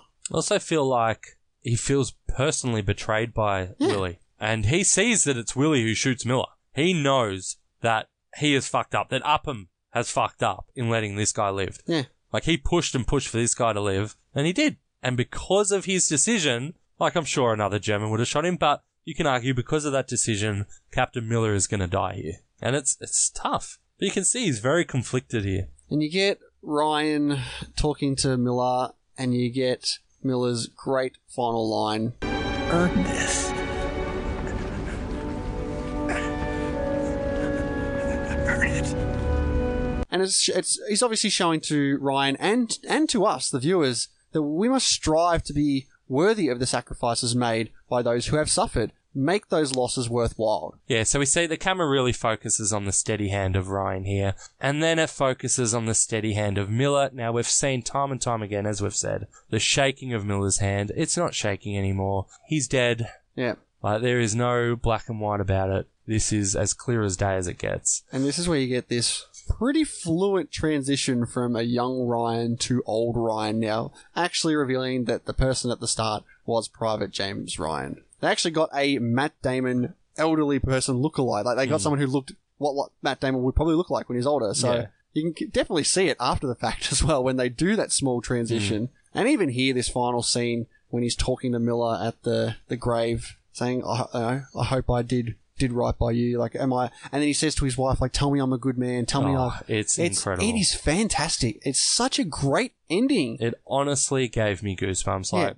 I wasn't crying. I welled up at this scene. It's so powerful. The message it sends is, it's so clear, and it's just, you cannot argue with it. No. There's no two ways about it. There's no opinion on it. The sacrifices that were made were immeasurable, and we are the ones benefiting from it. Yeah. And the whole earn this, earn it. that's what it's all about. And the way Ryan says he lived his life the best he could, he hopes, the final lines. Tell me I have led a good life. What? Tell me I'm a good man. It's just crushing. Yes, it is. And with that being said, let's get into... Any last words? Dean, what are your final thoughts on Saving Private Ryan? Saving Private Ryan is an incredibly powerful film. I love it more and more every time I watch it. I haven't played around with my favourite movies of all time list, but if I was to do it, I would definitely move Saving Private Ryan up again, as I always seem to do. It really is it's a perfect film. It's a perfect war film. I mean, everyone is at the top of their game. Spielberg is incredible. All the cast, like, there's so many big names here on show. They all play their part. They all fit in so nicely. But the overall message of this film, as we've talked in great length throughout the podcast, it's just unflinching with what it does. And it genuinely got... I would not consider myself an overly patriotic man at all, but it genuinely made me stop and think about the past and the sacrifices that people have made for us and for our way of life, and it's just the respect that you've got to have for these people in these war times is just... It's incredible. It really is incredible what has happened in our past, and I think the way it was captured here on film is as close to real as I could ever see in happening. Which is why, for me, this film is... Amazing? Incredible! Outstanding. Alright, what are your final thoughts, Endo? How the fuck did this lose to Shakespeare in Love? Yeah.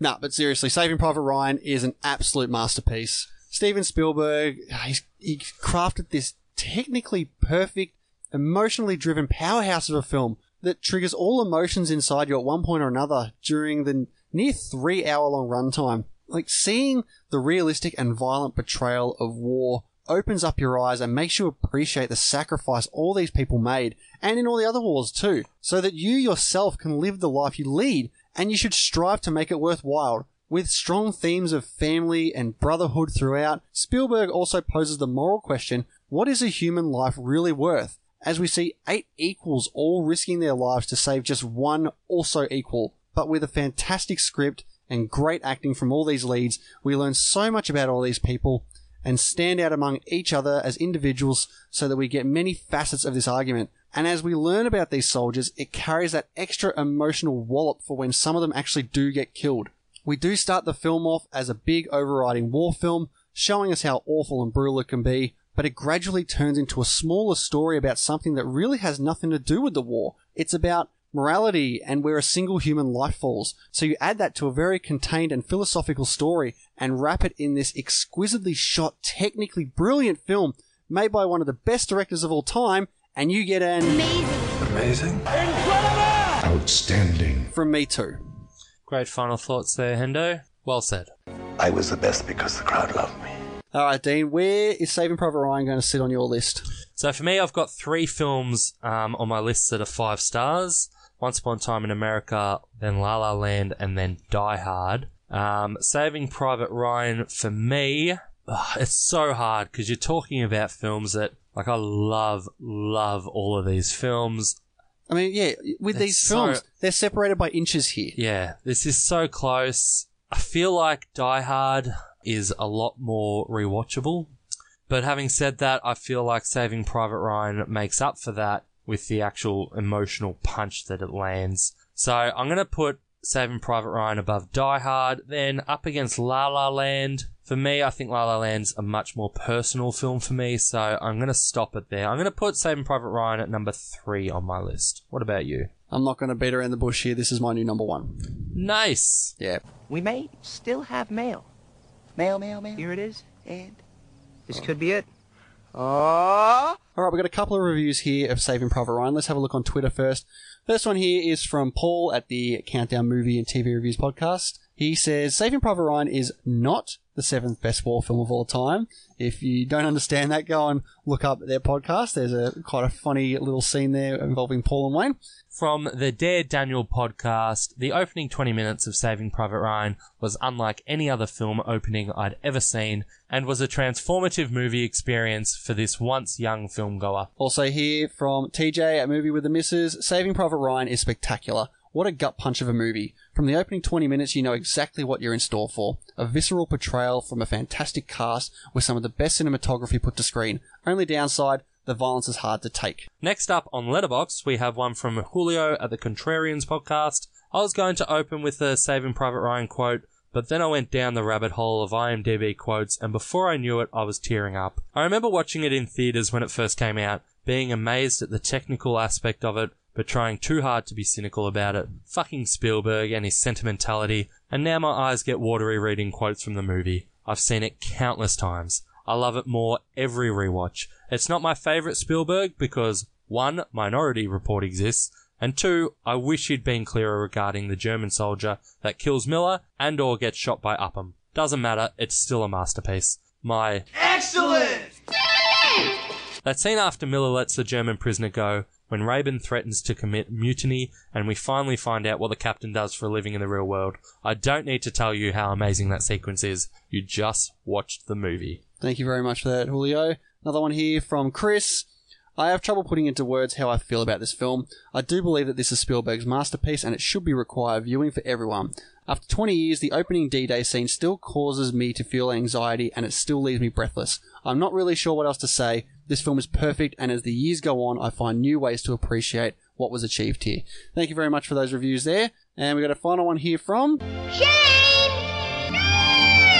I don't think we'd ever seen a World War II film with such high octane, graphic combat action until this movie. At least not from my recollection. The violence was one of the most talked about things surrounding this film upon release. Headshots, body dismembered, guys set on fire, it has it all. And yet by today's standards, I'd actually say the violence is often downplayed and muted. I always found this film a little slow going and difficult to engage with, largely because along with the central characters, you are thrust into the battlefield with them, without any background or time to get to know them. Saving Private Ryan doesn't have the training section of the war. You don't ever see what anyone was like before the conscription. You do get a sense, though, about who the characters were through conversations they have in the quieter moments of the film, scattered throughout. And that reflection does leave a lasting impression. Another thing the film struggles with is the artificialness of being a product of its time, and directed by Steven Spielberg. What?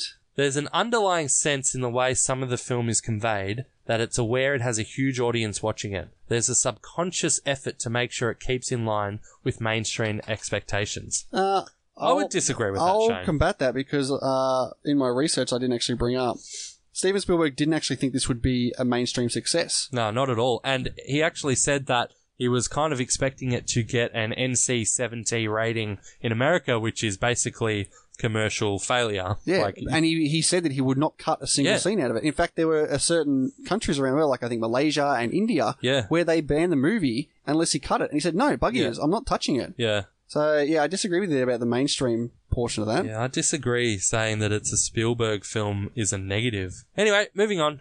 Pushing past that, though, well said, or otherwise ignoring it, as we all should, I found the film to be highly realistic and thoroughly engaging. The film improves as it goes along, as you get to know the characters better and feel for them when misfortune strikes. There are moments when you actually feel like you're there with them in the trenches, getting shot at from all directions and being disorientated. The film doesn't necessarily explore the horror of war, as it exposes how everyday, normal folks behave in dire situations. These soldiers aren't hardened men willing to die for their country. They're just forced to play a part in the madness. I guess the biggest takeaway is that you're just glad it's not happening to you. Overall, Saving Private Ryan deserves its acclaim, including the Best Director Oscar for Steven Spielberg. That's right. Thank you, Sharon. And is definitely in the conversation for the best war films of all time. Thanks for that, Shane. Thank you very much, Shane. Remember, guys, if you'd like to send in your reviews of any of the movies we do along here, you can send us an email at imdbjourney@gmail.com. You can get a hold of us on Twitter at twitter.com/imdbjourney, or you can get on our Facebook page at facebook.com/imdbjourney. So we've been getting a couple more questions in this week, so we've decided to do a new section called Answer my question! the question, jerk! Our first question here is from the Man Brain podcast. What's the most motivational interpretation of cosmic nihilism for our postmodern age? Dean? Now, I'm not sure if you're joking with this question. I feel like you probably are. But it did spark me to do a little bit of research. I went down the old Reddit rabbit hole and I did a lot of reading on nihilism, and it was pretty... You two are fucked. I'm out of this question. I got no idea what the fuck you're talking about. No. It was really depressing. Basically, nihilism is the belief that nothing we do matters. That we as people, as a person, does not matter. Alright? So that we shouldn't behave in ways... Now... Hold on. I should probably stop speaking. I'm no expert on this by any stretch of the imagination. I know, you went to Reddit. I've just read a few things here and there. So I'm actually going to stop. But thank you. Thank you for giving me this question, because it was something I'd never read up on and I did find it a little bit interesting. So I don't have an answer to your ridiculous question, but thanks for prompting me to look something up. All right, maybe keep it movie related. One here from the Real Horror Show podcast said, is the house on the inside or outside of the structure? What is with you guys this week? I have an answer for that. Oh, here we go. I think the house is on the outside of the structure. The home is on the inside. Cue soppy music. You are a dickhead. Do you have an answer? I mean, you searched nihilism. Yeah, because it means something. This is like apparently it doesn't mean anything. Like a riddle question. Apparently nihilism doesn't mean anything. It doesn't not mean anything. This is just... Yeah. Did you say it's a riddle? Yes. Then what's the answer? There is no answer. It's both. I just answered it. No, you didn't. Anyway, let's get to a good answer. Let's get to the actual only relevant question we got this week. Movie with the missus. Daniel, in your eyes, which actress under 30 is taking over Hollywood? This is so easy. Okay, so let's hold on before we get to that. So he asked Daniel for actress taking over under 30, and he asked me for actor under 30 taking over. Are you saying yours is harder? Oh yeah. Did you actually do any work on mine? Why would I do any work on yours? Oh, I looked up yours and mine, and holy shit, yours is so easy it's not funny. I wonder if you're going to say the same as me. I had two in mind. There's two options. Yeah. I think one's better than the other. Okay, let's see where we end up on. I think it's Margot Robbie. What? It's not even on your list? No. Okay. Really? Yeah, she's taking over with her I, Tonya, and with her new Mary Queen of Scots movie coming out soon. No. She is definitely on the rise to get a Best Actress, at least a nomination again, maybe even the win. Who do you think? You're going to answer my question now. My second was Jennifer Lawrence. Okay. The fact that you didn't say Jennifer Lawrence actually made me doubt that she was under 30. I just looked her up. She's 27. Yeah. She is so easily the number one it girl in Hollywood. It's not funny. It's not even close. To say Margot Robbie is... Nah. Jennifer Lawrence is already taken over Hollywood.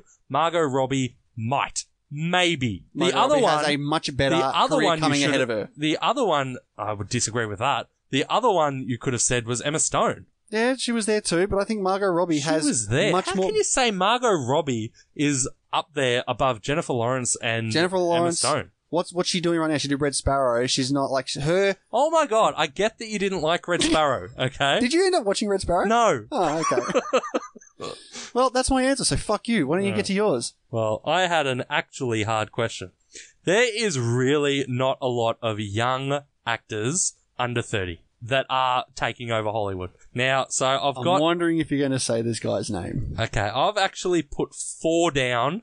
Oh, hey, okay, hang on. Mine was so hard, so I got 4. I got 4 answers. Because I would say none of them are. Okay? But the 4 that I would say are closest, I'll do 3 and then I'll say the one that I actually think will. Just give us your answer. Okay, I got Taron Egerton. No.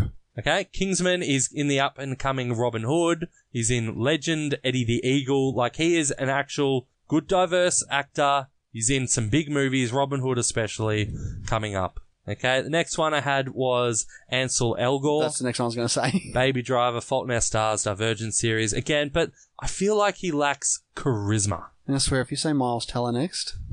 Next, John Boyega. But the problem with him is he's obviously so Star Wars centric. Having said that, if I had to say one, my one answer, which I know you're going to argue with, is Tom Holland.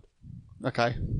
I mean, he's Spider-Man. Yes, he's Spider-Man, but it's not just because he's Spider-Man. It's because he's a fantastic singer, dancer, and he just oozes so much charisma and just natural talent. I feel like he will go on to massive, massive things in Hollywood. I mean, those last 3, yeah, fine. I reckon you could take Taron Egerton out and put Timothée Chalamet in there. I think he's going to... I think he had an amazing year last year, but I don't think that just means that, he's... Plus, again, he's not that type. He's so quiet and subdued. Like, a lot of these young under 30 actors, like your Miles Tellers and all these, they're very... I'd like to hear your opinion on this at the end of the year, once Hot Summer Nights comes out, and Beautiful Boy as well. Beautiful Boy is set up to be like the big Oscar contender here with him and Steve Carell. Like, I'll wait to see what happens there. Okay. Yeah. Be interesting to get back to that. But thank you for your question, TJ. So let's get into last week's movie draft, where we did Hugh Jackman movies. And just to refresh everyone's memory here, I drafted The Prestige, Prisoners, X2, Swordfish, and The Fountain. And I drafted Logan, X-Men Days of Future Past, The Greatest Showman, Les Miserables, and Happy Feet. Got a reply here from Films on Trials podcast, said, I love The Prestige. He was brilliant in Prisoners. But Logan and Les Mis are his greatest performances. Defo with Dean on this one. Thanks, mate. Also here from Movie Geek and Proud, ringing the Dean bell. Great list from both of you, though. Yeah, thanks for that. Next up from Melissa at the Book Reading Pod, Days of Future Past and The Greatest Showman. That's why I had to go Team Dean. Love you both. Keep up the good work. One here from the Two Dads Review podcast said, voting strictly based on me in 2001, 21 years old and watching Swordfish for all the right reasons. You pervy bastards. No R for you. From this... Don't take my R. From the Trailer Junkies podcast, I love the X-Men franchise, but Aronofsky, Nolan, and Villeneuve? You can say it so many different ways. I think it's Neuve. Villeneuve win it for Daniel. Finally, from the For Better or Worse podcast, Logan is one of my all-time favourites, so it was an easy choice. Yeah, you seem to get a lot of votes there from all the comments. I get a lot of positive comments. Let's have a look at the votes then. 81 votes later, 54% to Team Daniel. Yeah. Guess it was a silent crowd for me this week. Vocal minority I had. Okay, so I have a movie to pick for you this week. And I know what you think about Train to Busan.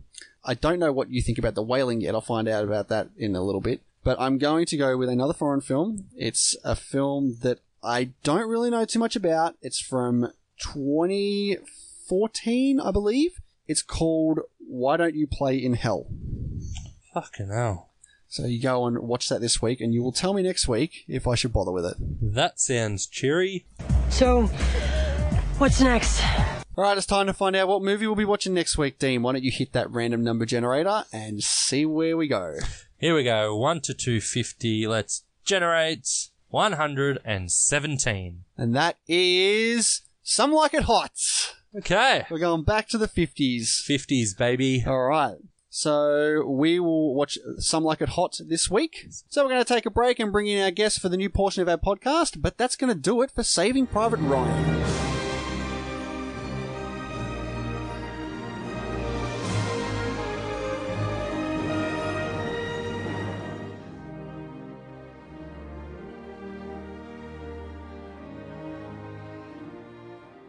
Hey Topher, I was doing an etymology search because, well, who needs a reason? Turns out watch comes from the Proto-Germanic word watchen, meaning be awake. Interesting if true, Billy. So our podcast, We Watched a Thing, really just means we stayed awake for something. Oh yeah, or at least most of it. Well, having been awake is about all the credentials we can really lay claim to when it comes to talking about movies. Speak for yourself, I've got legit IMDb credit. Well, all the visual effects experience in the world doesn't change the fact that you found Passengers so emotionally touching that you cried. Oh yeah, taste guidelines from the cameraman who likes Jedi more than Empire, really? Ewoks are the best. Are they? Yes. And if you, dear listener, feel there aren't enough semi-informed cinematic opinions in your life, then a weekly dose of We Watched a Thing is for you. We Watched a Thing. We stay awake and everything. Find us at wewatchedathing.com or on Apple Podcasts, Spotify, Stitcher, or anywhere else good podcasts are found.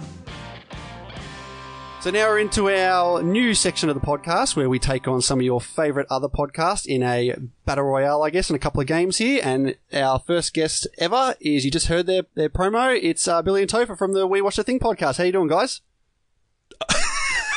Billy really looked like he was going to talk and then just pointed at me. Fantastic start. Well done. We're doing we're doing really well, and it's great to be here. All right. So before we start, why don't you tell the listeners, well, I'm pretty sure most of them would be listening to you guys too, and if they're not, then I don't know. What are they doing with their lives? Exactly. Why don't you tell them about your podcast and about you guys as well?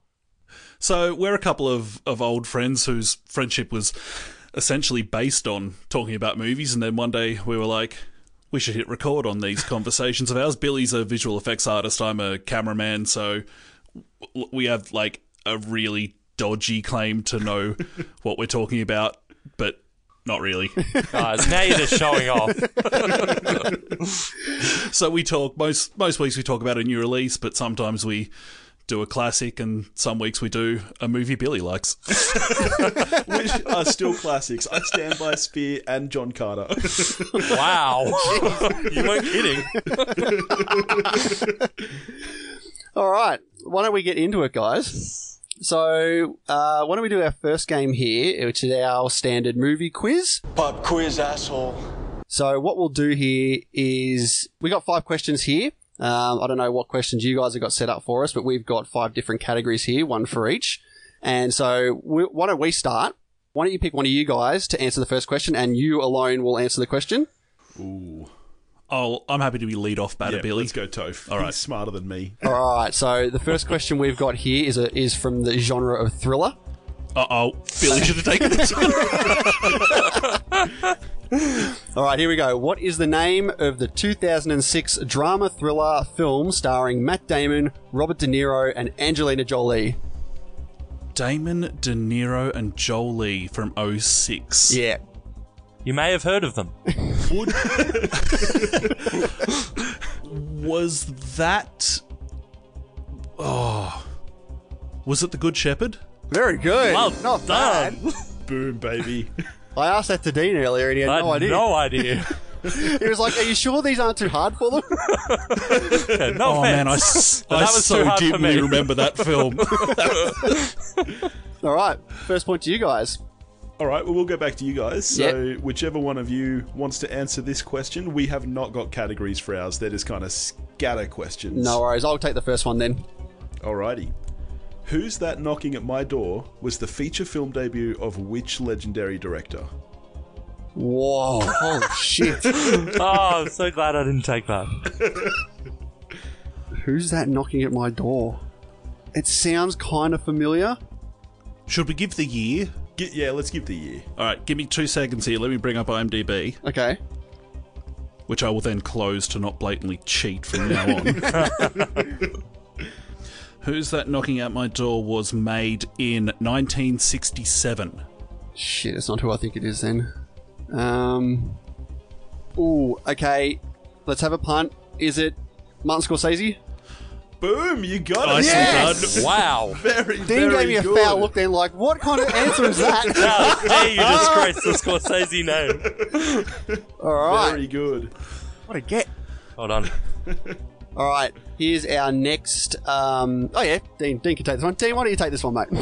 Thank you, kind sir. All right, in the category of fantasy / sci-fi, Stellan Skarsgård plays Bootstrap Bill in which franchise? Oh, man. Topher's looking like he knows it. He's got a pretty smug look on his face. And I have no idea. Because I'm happy to lose if it means that I look good doing it. You'll always hold that against them. Alright, Bootstrap Bill, fantasy sci-fi. Ooh. And it's a franchise, you said, so more than one film? Yep. Yeah.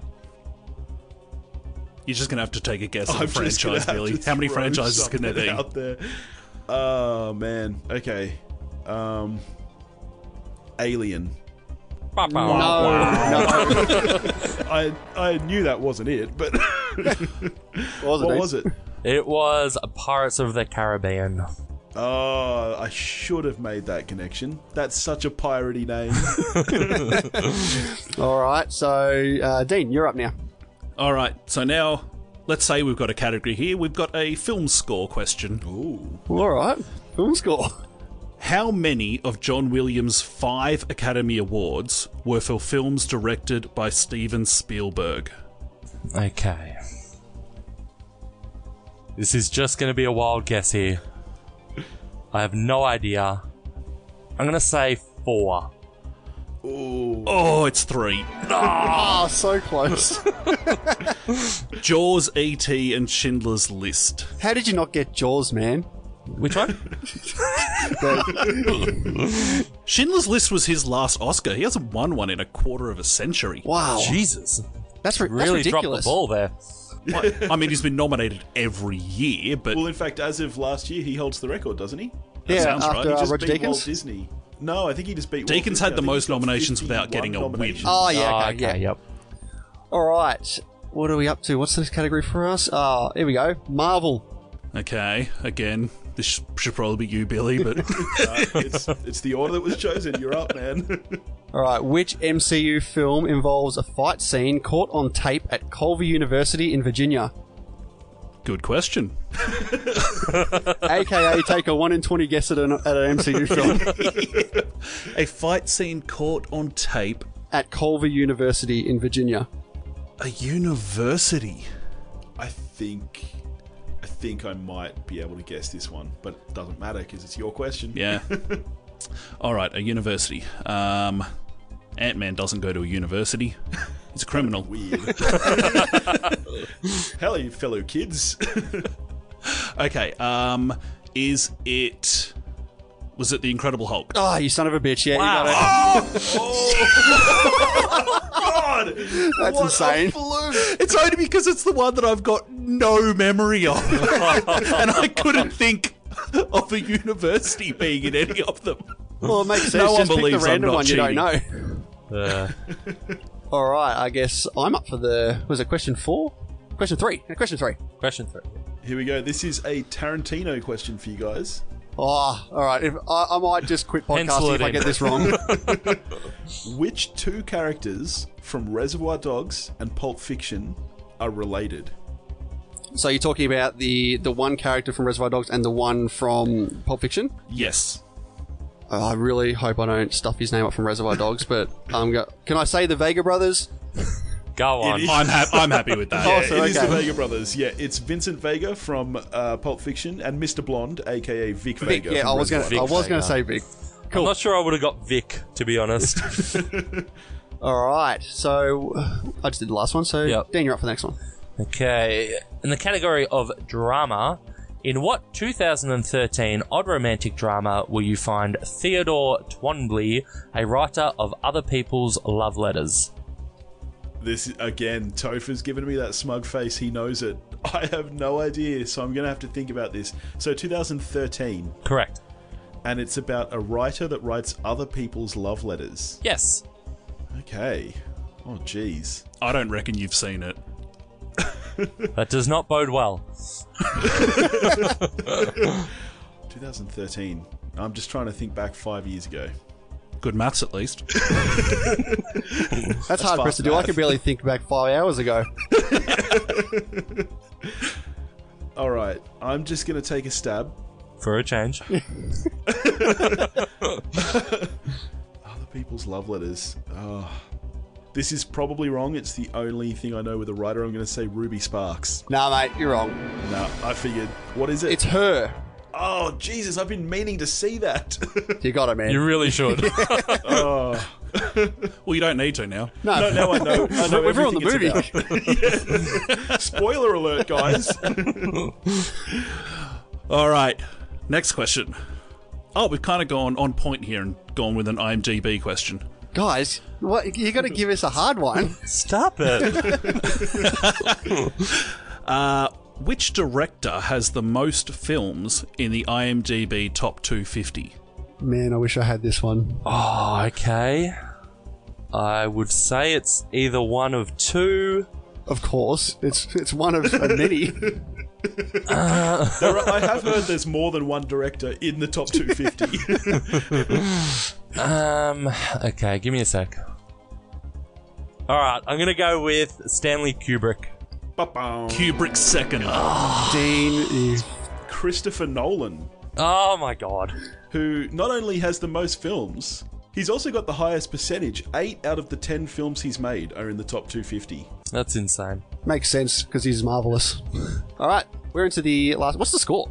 I've not been keeping track. So we've got 2 because I've got both mine and Billy missed both of his, so that's thanks, easy. man. We're good as well because Dee's fucked both of his up and I've got mine. My 2. Oh, so it all comes down to this. All right, now you guys can confer on this one. Oh, excellent. And we've given you a comedy one. For what social event does John Cusack's hitman return to his hometown in Grosse Pointe Blank? How specific do we have to be here, Billy? Because it's a... I haven't actually seen the film. Me neither. But I'm fairly certain he's home for a high school reunion. Do you think we need to say the number that it is? I think we're safest to not. So do I. I'm happy with just seeing if we don't have to Better specify. To ask for forgiveness than permission. So I think we just go with... Let's go with high school reunion. Very good, fellas. Well done. All right, so we're on the bloody ropes. All right, here we go. Yep. And we have a horror-related question for you guys. Shit. Oh, Hendo's favourite category. I may as well sit this one out, and since Dean can't get a question right these days, we may as well just give it up. And let me tell you that Billy came up with this question and I completely tanked on it, so... Yeah, yep. All right. Good luck. How many people are... How many people are killed in the 1996 film Scream? Okay, I have a shot at this. You have a shot. Do you need to see their kills, or can you see their... Just as long as you see their bodies? Good question. Just as long as you know they're dead, I think. Oh, hang on. This is a kind of a loaded question. Like, you say, as long as you know they're dead. I mean, we know her mum's dead. She didn't die in the movie, though. Dead during the duration of the events of the film. There's always one guy, isn't there, guys? Dean, help me out. Did the dad die in the movie? I think he lived. Who was the dad? Oh, the dad. Yeah. Okay. I'm with you. Okay, so hang on. Let me count this out. So you got the 2 at the start. I know that the Fonz got whacked. The two killers. Wasn't there? There's I'm not even keeping count on my hands. That's 5. That's 5, is it? Yeah. So you got the stupid cameraman. How do you know this movie so well? Because I know my movies. I've seen it like once. He is doing so well. I said the cameraman. That's 6. There's a cameraman? Not anymore. We all pour a little out for him. Man, is there anyone on... Oh, there's the Rose McGowan. Oh, of course. Yep. Of course. How can we says forget? sarcastically. Okay, I'm getting 7. Help me with something, would you? Instead of holding your fingers up. Alright, I think it could be 7, maybe 8 to 10. Is that your final answer? Will you accept 8 to 10? Maybe 7 to 10 just to be... No. Hold on. Let me just go over it one more time. I can't believe how well you know this movie, man. Me too. I'm trying to think, is there anyone that got killed between the 2 at the start and Henry Winkler? I can't remember that part of the film. Yeah, me neither. Just drawing a blank on that part. Just that part? Alright, I can't think of anyone else. I'm gonna... Okay, 7. 7 is nice correct, work! That's insanely good stuff. That is awesome. Wow. Great teamwork. Yeah. Yeah. Good assist It was there. all in the finger holding That's up. right, That's where the real magic happened. I'm here for something. Because if he didn't do that, I would have obviously said 6. All right. Nice work. We have no backup questions, so why don't we call this one a draw? Let's do it. All right. Beauty. Awesome. It's like under 10s footy where you don't keep score and everyone wins. That's right. Participation trophies for everyone. All right, let's go into our next game, which we have called... Wait a minute. Don't I know you from somewhere? So what this game is, I'm sorry, I cannot remember who sent me the tweet about this game, which I thought was a great idea, but you know who you are when you hear this, so thank you very much for that. So what we've done here is both podcasts have picked 3 actors or actresses, and the other side is going to have to figure out which 4 films are the ones that are shown on the known for page on their IMDb list. Yep, okay. Sounds simple. Dean's nodding, like he knows what's going on now. All right, so we'll go first here. And who wants to go first out of used to for this one? Let's go you first. Okay. Because that worked for us last time. All right. Topher first. Yeah. Speaking about myself in the third person. All right, so your actor is going to be Tom Cruise. Tom Cruise. Oh, man, he's got a big film. Famously has done several films. Yeah. More than 4, definitely. Okay. Oh, and just to stipulate, you've got 4 picks and 1 point for each one right. Okay. Okay, cool. That's okay. good. And for the entirety of this game, Dean is going to be holding up his fingers to keep track of the points. I've got this makes no sense, but I've got a feeling that one of Tom Cruise's is Vanilla Sky. Don't say that. Don't do that, man. That can't be right. I'm locking in Vanilla Sky. Oh my god. No. We are getting no points. Why would you do that to us? I thought it was one of those sometimes you look and you're like, really? That's one of the ones? And that was your first pick to go for that. Really? Yep. Shoot the moon. There's a wild card, Oh, I man. love Get it. 3 I love points it. first. Okay. Top Gun. Excellent. 1 point for you. Oh, which Mission Impossibles to go for?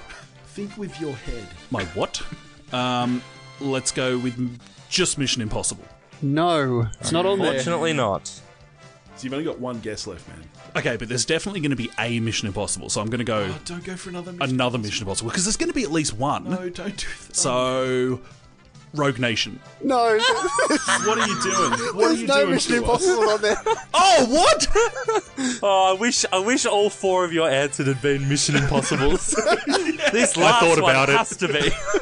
I thought about it. Is Jerry Maguire on there? Yeah, that's on there. Yeah. Why didn't you pick Jerry Maguire, mate? The other two were The Last Samurai and Minority I'm sorry, Report. how many did you get right in trivia again, Billy? Really? This is what you want to do? Yeah, This is a Billy. different discussion. Oh, shit. All right, so you get a gentleman's 1 point for that. I'm happy with the single cruise. All right. Okay, so you guys choose who wants to go first out of you guys. You want to go first this Yeah, time? I'll go first. All right, Dean's going first this time. I feel like I can follow that act. You got to get off the mark. It's a challenge. Your first is Julia Roberts. Okay, let's... Vanilla Sky. Obviously. All right, let's go with Erin Brockovich. 1 point. Score. Okay, let's go Notting Hill. No, that is incorrect. Such a shit bloke. Let's go My Best Friend's Wedding. Boom. That's it. I forgot that movie existed. Oh, I love that movie. It's a great movie. Yeah, I love it. I would never have picked that. And last pick. Fuck, has she done anything good recently?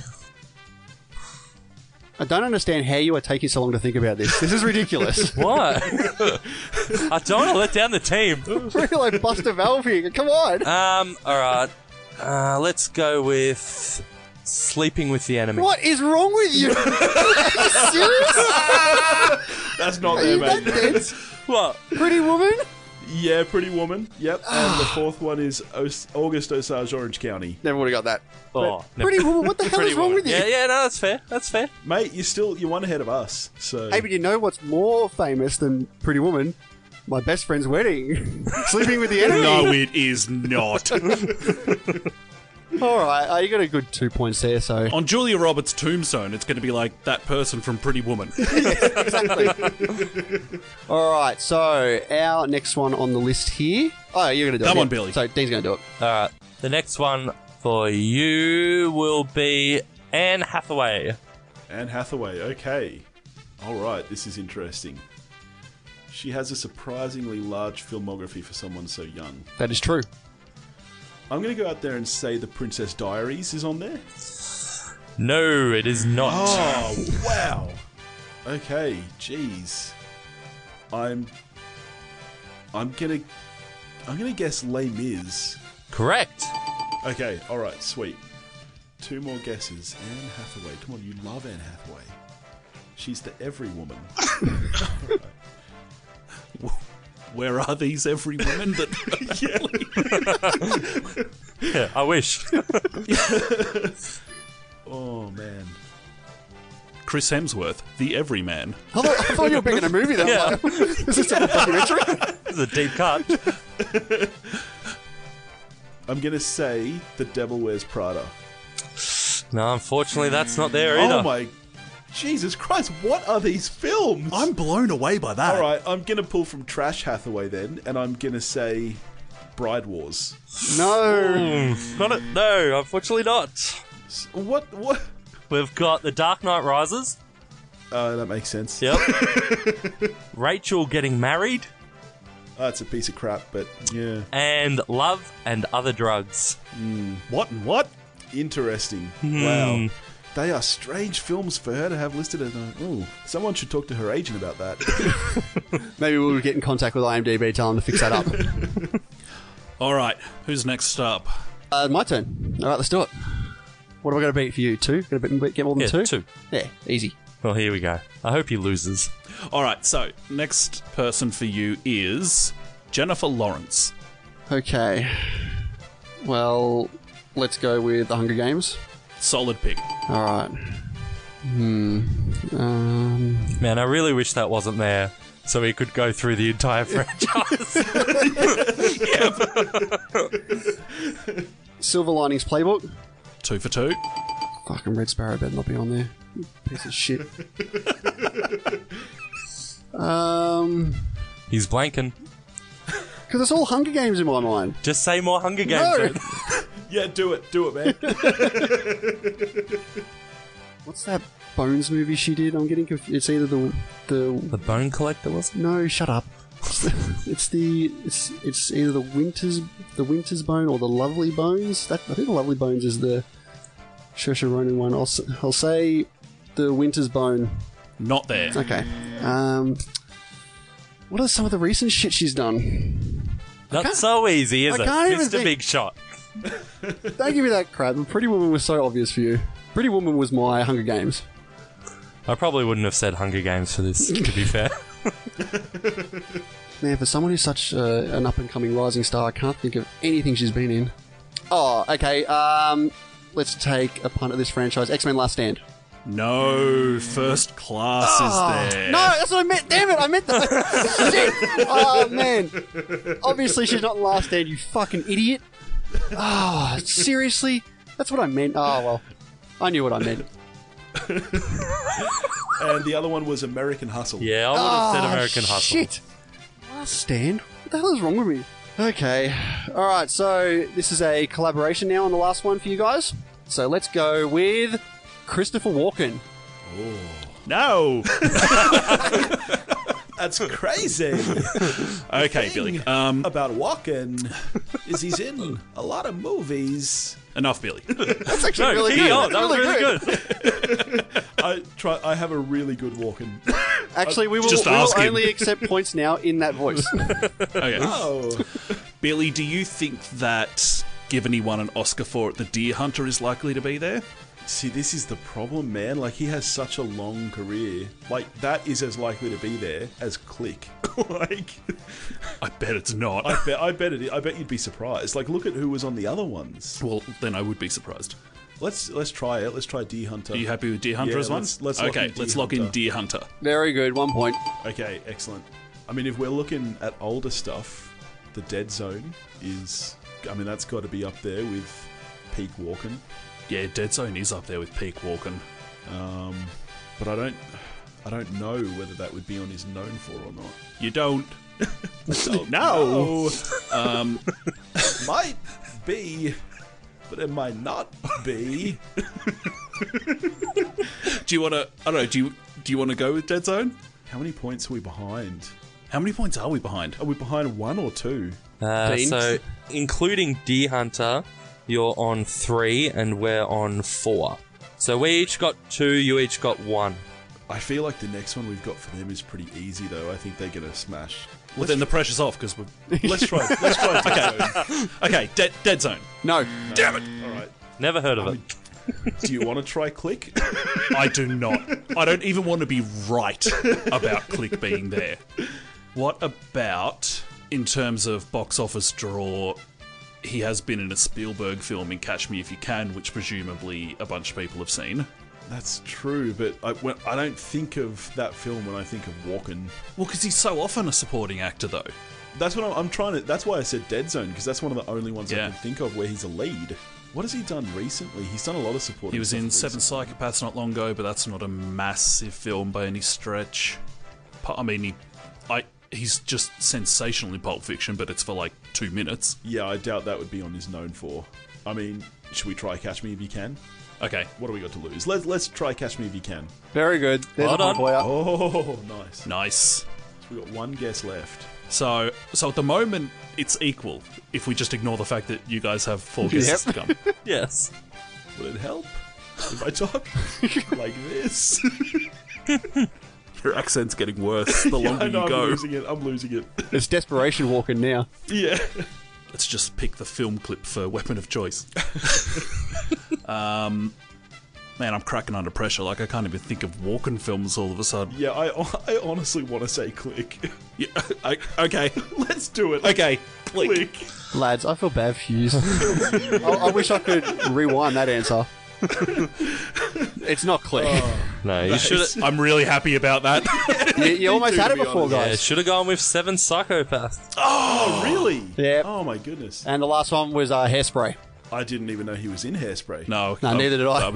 I was never getting that one. All right, so you 1 point to win it. We just need Dean not to fuck it up. So Dean, just be quiet for this one, would Hey, you? we were equal on our ones, thank you very much. Mate, you guys are going to get at least your 1 point because... Oh, yeah, there's an absolute layup with this one. Yeah, the last one we picked for you guys was Sam Neill. All right. Should we just rattle? Like, no, he's not in the second one. I was just going to say Alan. All right, so obviously Jurassic Park. Yep. Ding. All right. So, well, we won. Let's pack it in. Now I really think you should just guess Jurassic Park 3. Hey, we might get desperate. Trust us. What about? I'm thinking because he's. What about that old one? Was it? Yeah, the old one. Let's pick that one. Was he in the piano? Was that him? I think so. Yeah, sure. Whatever. Yeah, we'll go with the piano. Yep, that's him and that's there. Yep. What about the dish? The dish. I was thinking the dish too. Yeah. Let's go the dish. The dish is not there. It should be. Outrage. It should be. What's Daybreakers? Pressure's on. Are you going to win by 2 or 3? We want to get this margin. What if we go for Hunt for the Wilder People? That's not bad. Yeah, right. not bad. Hunt for the Wilder People. Yep, that's there. Good pick, Hendo. Yeah, thanks. Yeah. Well And the played. last one is Jurassic Park 3. Is it really? Oh, shit. It really is. Alan. Oh shit. Nice one, boys. Nice So what did one. we get for that? Was it? So we got 3 for that last one, didn't we? So what are we at? 7 to 4. Excellent. All right. Well, that was good. That is disrespectful. That is so bad. All right, and for the final game this week, we're doing our movie draft. And we asked you guys if you'd like to pick the theme. You could go based off Saving Private Ryan. It was up to you, but what have you chosen for us? We went with Spielberg films. That is a very, very good pick, if I do say so myself. Well done. We also gave you guys the option if you'd like to go first or second in this snake draft, and you chose second, I believe. We sure did. Tactical. Yes, of course. And who's going to go first out of you two when it gets to you? Oh, that's something we didn't think Why don't about. you haven't had a turn going first yet, All right, Billy. I'll go first then. All right, and last thing, who would you like to go first out of us? Because this will set the tone for our draft here. Okay, I've seen your drafts, and I'm usually What's that meant to mean? I usually vote for Daniel. Yeah, what a surprise. So I want Dean to go first because yeah, I just do. Take that how you will. Man. I'm taking it how it was intended. All right, Dean, what is going to be your first pick for our draft? Oh, it's hard because I know what you would pick and I know what you would want me to, but there's no way.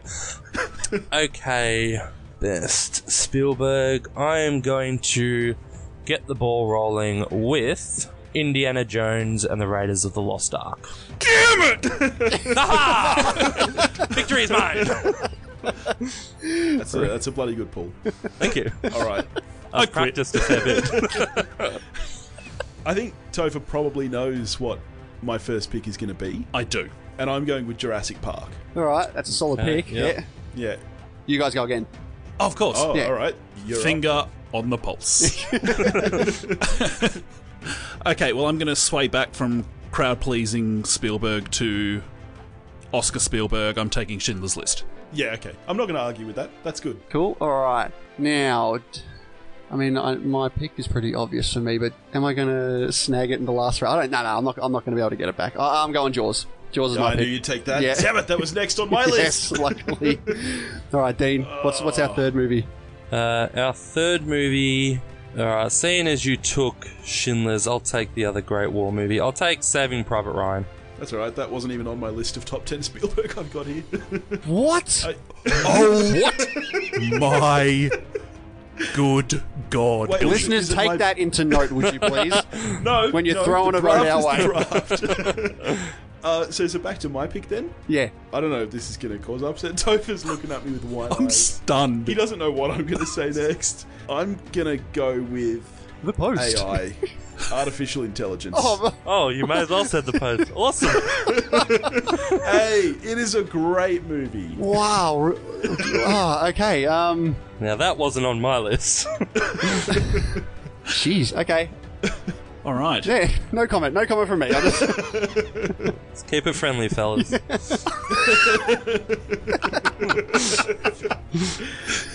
We're here to have fun. That's right. So we're up to me? Yeah. We are up to you. All right. I'm going back to indie. I'm going Last Crusade.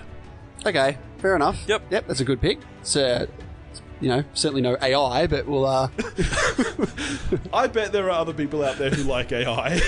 Everyone try and remember the Kubrick connection to AI. cling to that. Cling to that, people. All right, this is our fourth pick, which is mine. And what have we got? We've got Raiders of the Lost Ark, Jaws, and Saving Private Ryan. Let's go with a nice family-friendly film, E.T. That's a pretty good... Never heard of it. That's good. I've got that on my list. That's good. All right, we'll take our last pick on a conversation here. Dean, what do you reckon? Oh, we get a conversation with this one. We do. I mean, how can we have a list? I know you want so bad to have Hook. Yeah, I knew you were going to say that. Can I throw an option for Minority Report or Close Encounters? I mean, no way, Close Encounters. All right. That was next on my list. Oh, well, sorry, in that case... No, he's psyching you out. He wants Hook. Yeah, honestly, it was going to be Minority Report or Hook, so if you want Minority Report, I'm very happy to go with that. Honestly, I think a lot more people will take Minority Report as a vote than take Hook. that back. Right. I'm not... Personally, yeah, I'd love to take Hook, but no, I think Minority Report's the better pick. Okay, we'll lock in Minority Report then. Alright, that's it for us. Okay, so what do we have? We have Jurassic Park, 2 indies, AI. No, you got one. No, you got one. You got Schindler's List. Schindler's List. Oh, Schindler's List, yeah. Alright. So, Minority Report may well have been... No, it's a garbage film. Yeah, Wouldn't have been on my list at all. How dare you? I am kind of thinking Hook. Hook's on my list. Hook's on my list. Don't you dare. Don't you dare. I would have to vote for you guys. So, okay, I think that's what it's between. Close Encounters. Close Encounters and Hook. What else is on your list? I'd definitely take Close Encounters. So I've also got Temple of Doom because I've got all 3 indies on there. All 3. Yeah. What else? Catch Me If You Can's on mine. I got that on mine. I got Colour Purple. I've got Colour Purple. So okay, that was my short. We've covered my short list now. Okay, let's think about how people are going to vote. Now's a good time to start doing that. Yeah. Thinking about other people, famously not one of my strong suits. That's true. You don't care about other people. I'm thinking we go Hook. I'm happy with Hook. I love Hook. All right, we're doing Hook. All right, fair enough. Like. Terrible choice. The plan worked. You're just jealous. Psych. Alright, so that's the drafts there. We've got Raiders of the Lost Ark, Jaws, Saving Private Ryan, E.T., and Minority Report. And you guys at We Watch the Thing have got Jurassic Park, Schindler's List, Indiana Jones and the Last Crusade, this movie called AI, if you've heard of it. Didn't Kubrick do that one? And Hook. Alright, so we'll put this poll up on Twitter about 24 hours after we put this episode out, and you guys can go and vote on who has the best team. So that means vote for We Watch the Thing, obviously. Oh, you'd think. Team AI. In fact, yeah, all the Russian bots out there, if you wouldn't mind. Yeah, if you're a Russian bot, just hit that vote button. All right, that's going to do it for this part. Thanks very much for coming on the podcast, so much, guys. Been a pleasure. Yeah, thanks so much for having us. This was a heap of fun. Is there anything else you guys want to plug? I know you guys have got a Patreon as well.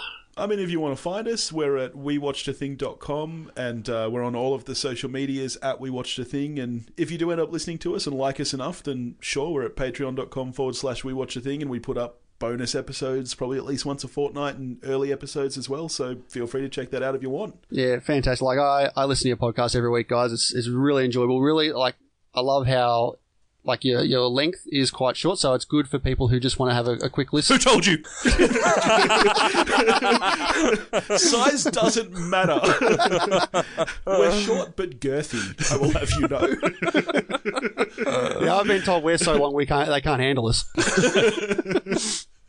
Nah, thank you very much for coming on, guys, and we'll hopefully get you on again at another point for another battle. Just send up the bat signal, we'll be here. Yeah. Well, after we beat you with AI...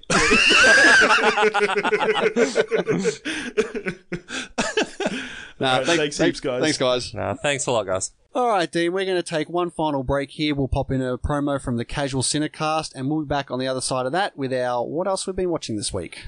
Hello! Do you like having your podcast interrupted by promos? Probably not. So we'll keep this brief. My name is Chris. My name is Mike. And my name is Justin.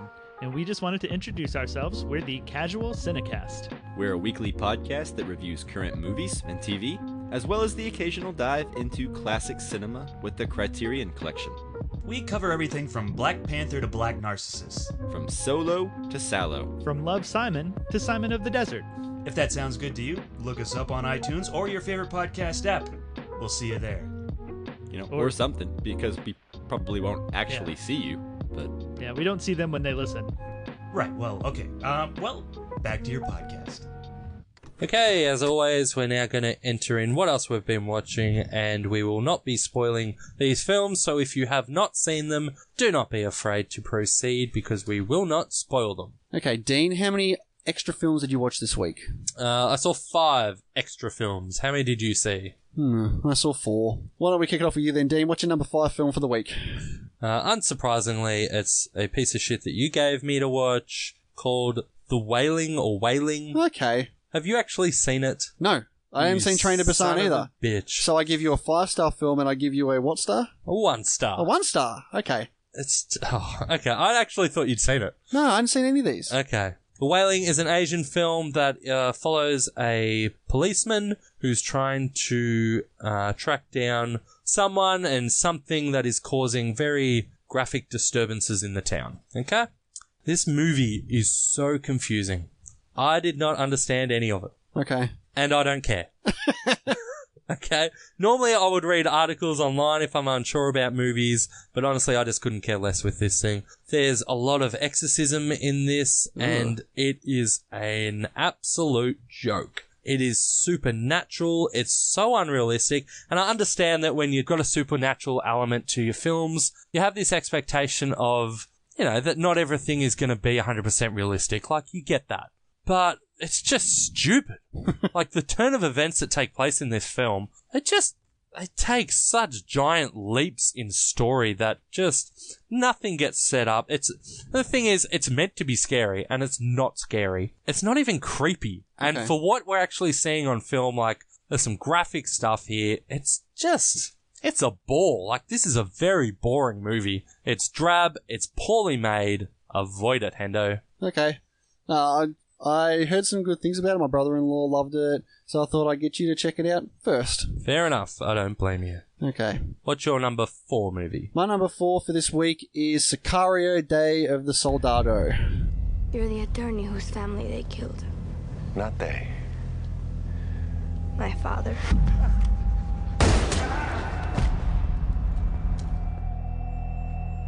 Póntelos. And now you hunt them. Adios. No good? No. Nah, okay, like, I didn't mind the first Sicario. I thought it was good, but it's not great. But this film, in comparison, is like, it's very choppy. It's like, it's all over the place. And in the end, it's quite boring. Benicio del Toro's Alejandro was the mystery man of the first film, which worked well there. But here he gets a bit more focus on the backstory of his character, and it just didn't sit with me. And Brolin doesn't really have much to do in this one. He just seems to be phoning it in for most of the time, which is rare these days. He's pretty good in most stuff, except for your stupid film you watched last week as well. The Legend of the White-tailed Deer Hunter. There's this sharp shift in tone about halfway through the film for the worst. And there's a couple of new young characters who I never even begun to care about and just end up chewing up the runtime here. There's also a big tease for this event that could happen about 3/4 of the way through it that started to pique my interest again, but the film bitches out on it and the tease never comes to fruition, which annoyed the hell out of me. It is a different director. Same writer though, and the big problem is the story. Okay. Like, there are a couple of good things about the film. Like, the action scenes, while minimal, are actually pretty decent and have a good degree of tension and suspense to them. And the first couple of minutes of the film are pretty fantastic in setting the tone of the film. Unfortunately, it's all downhill from there. And it's very clear they're setting up for a Sicario 3. But considering the budget for it was $35 million and it made $44 domestically and $63 worldwide, I'm not sure if they're ever going to do a third movie here, and quite frankly, I don't really care. Like, I don't think anyone was actually hanging out for this sequel, let alone a third in the first place. Anyway, just don't waste your time. Okay.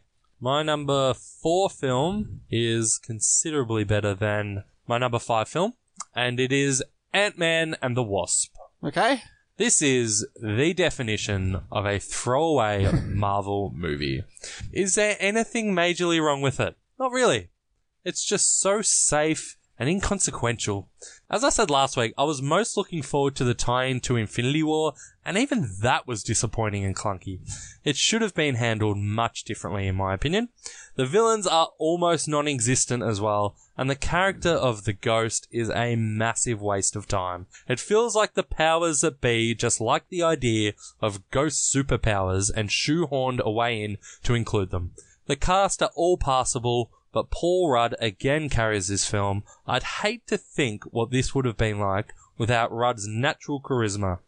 But ultimately, this is a Marvel film, and even a bottom-tier MCU film is very enjoyable, despite its many flaws. Okay, fair enough. My number 3 film of the week is a 4th film in a franchise that really stopped after 3, and they started putting out all these straight-to-DVD movies along the way that didn't really tie in with the original trilogy in the first place. I'm talking about American Reunion.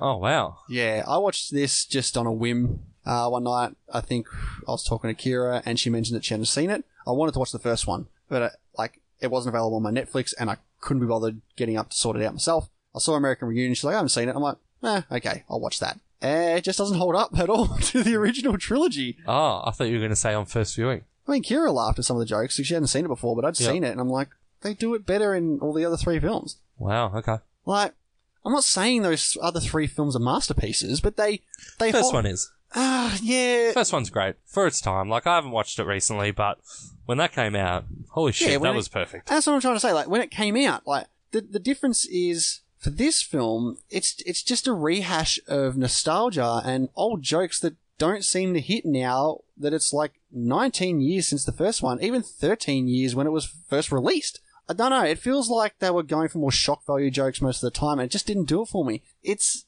funny how this film centers on how much they've all grown up when they try to recreate the exact same jokes that we loved when we were young. Everyone who watched and loved the original have all grown up too, and seeing the gang back together is really the only thing to check out in this movie, but that's not enough. And I'd give it a pass.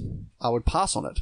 Fair enough. Alright, my number 3 film for this week is a film I saw a matter of hours ago, unplanned, sitting around with the family. It is Macaulay Culkin's Richie Rich. Nice. Love me some Richie Rich. Love Richie Rich. That's a film I saw many, many times when I was a kid. I haven't seen it in years and years and years. And I must say, it's not bad. It's fine. It's pretty good. Yeah. I remembered a lot of lines from it. You know, you have your own McDonald's. That was the line I was thinking of. What else is there? When they're looking at the roller coaster, and the slightly bigger kid says, "Oh, I just ate." You always just ate. was like, oh, leave it alone. Classic 90s fat shaming.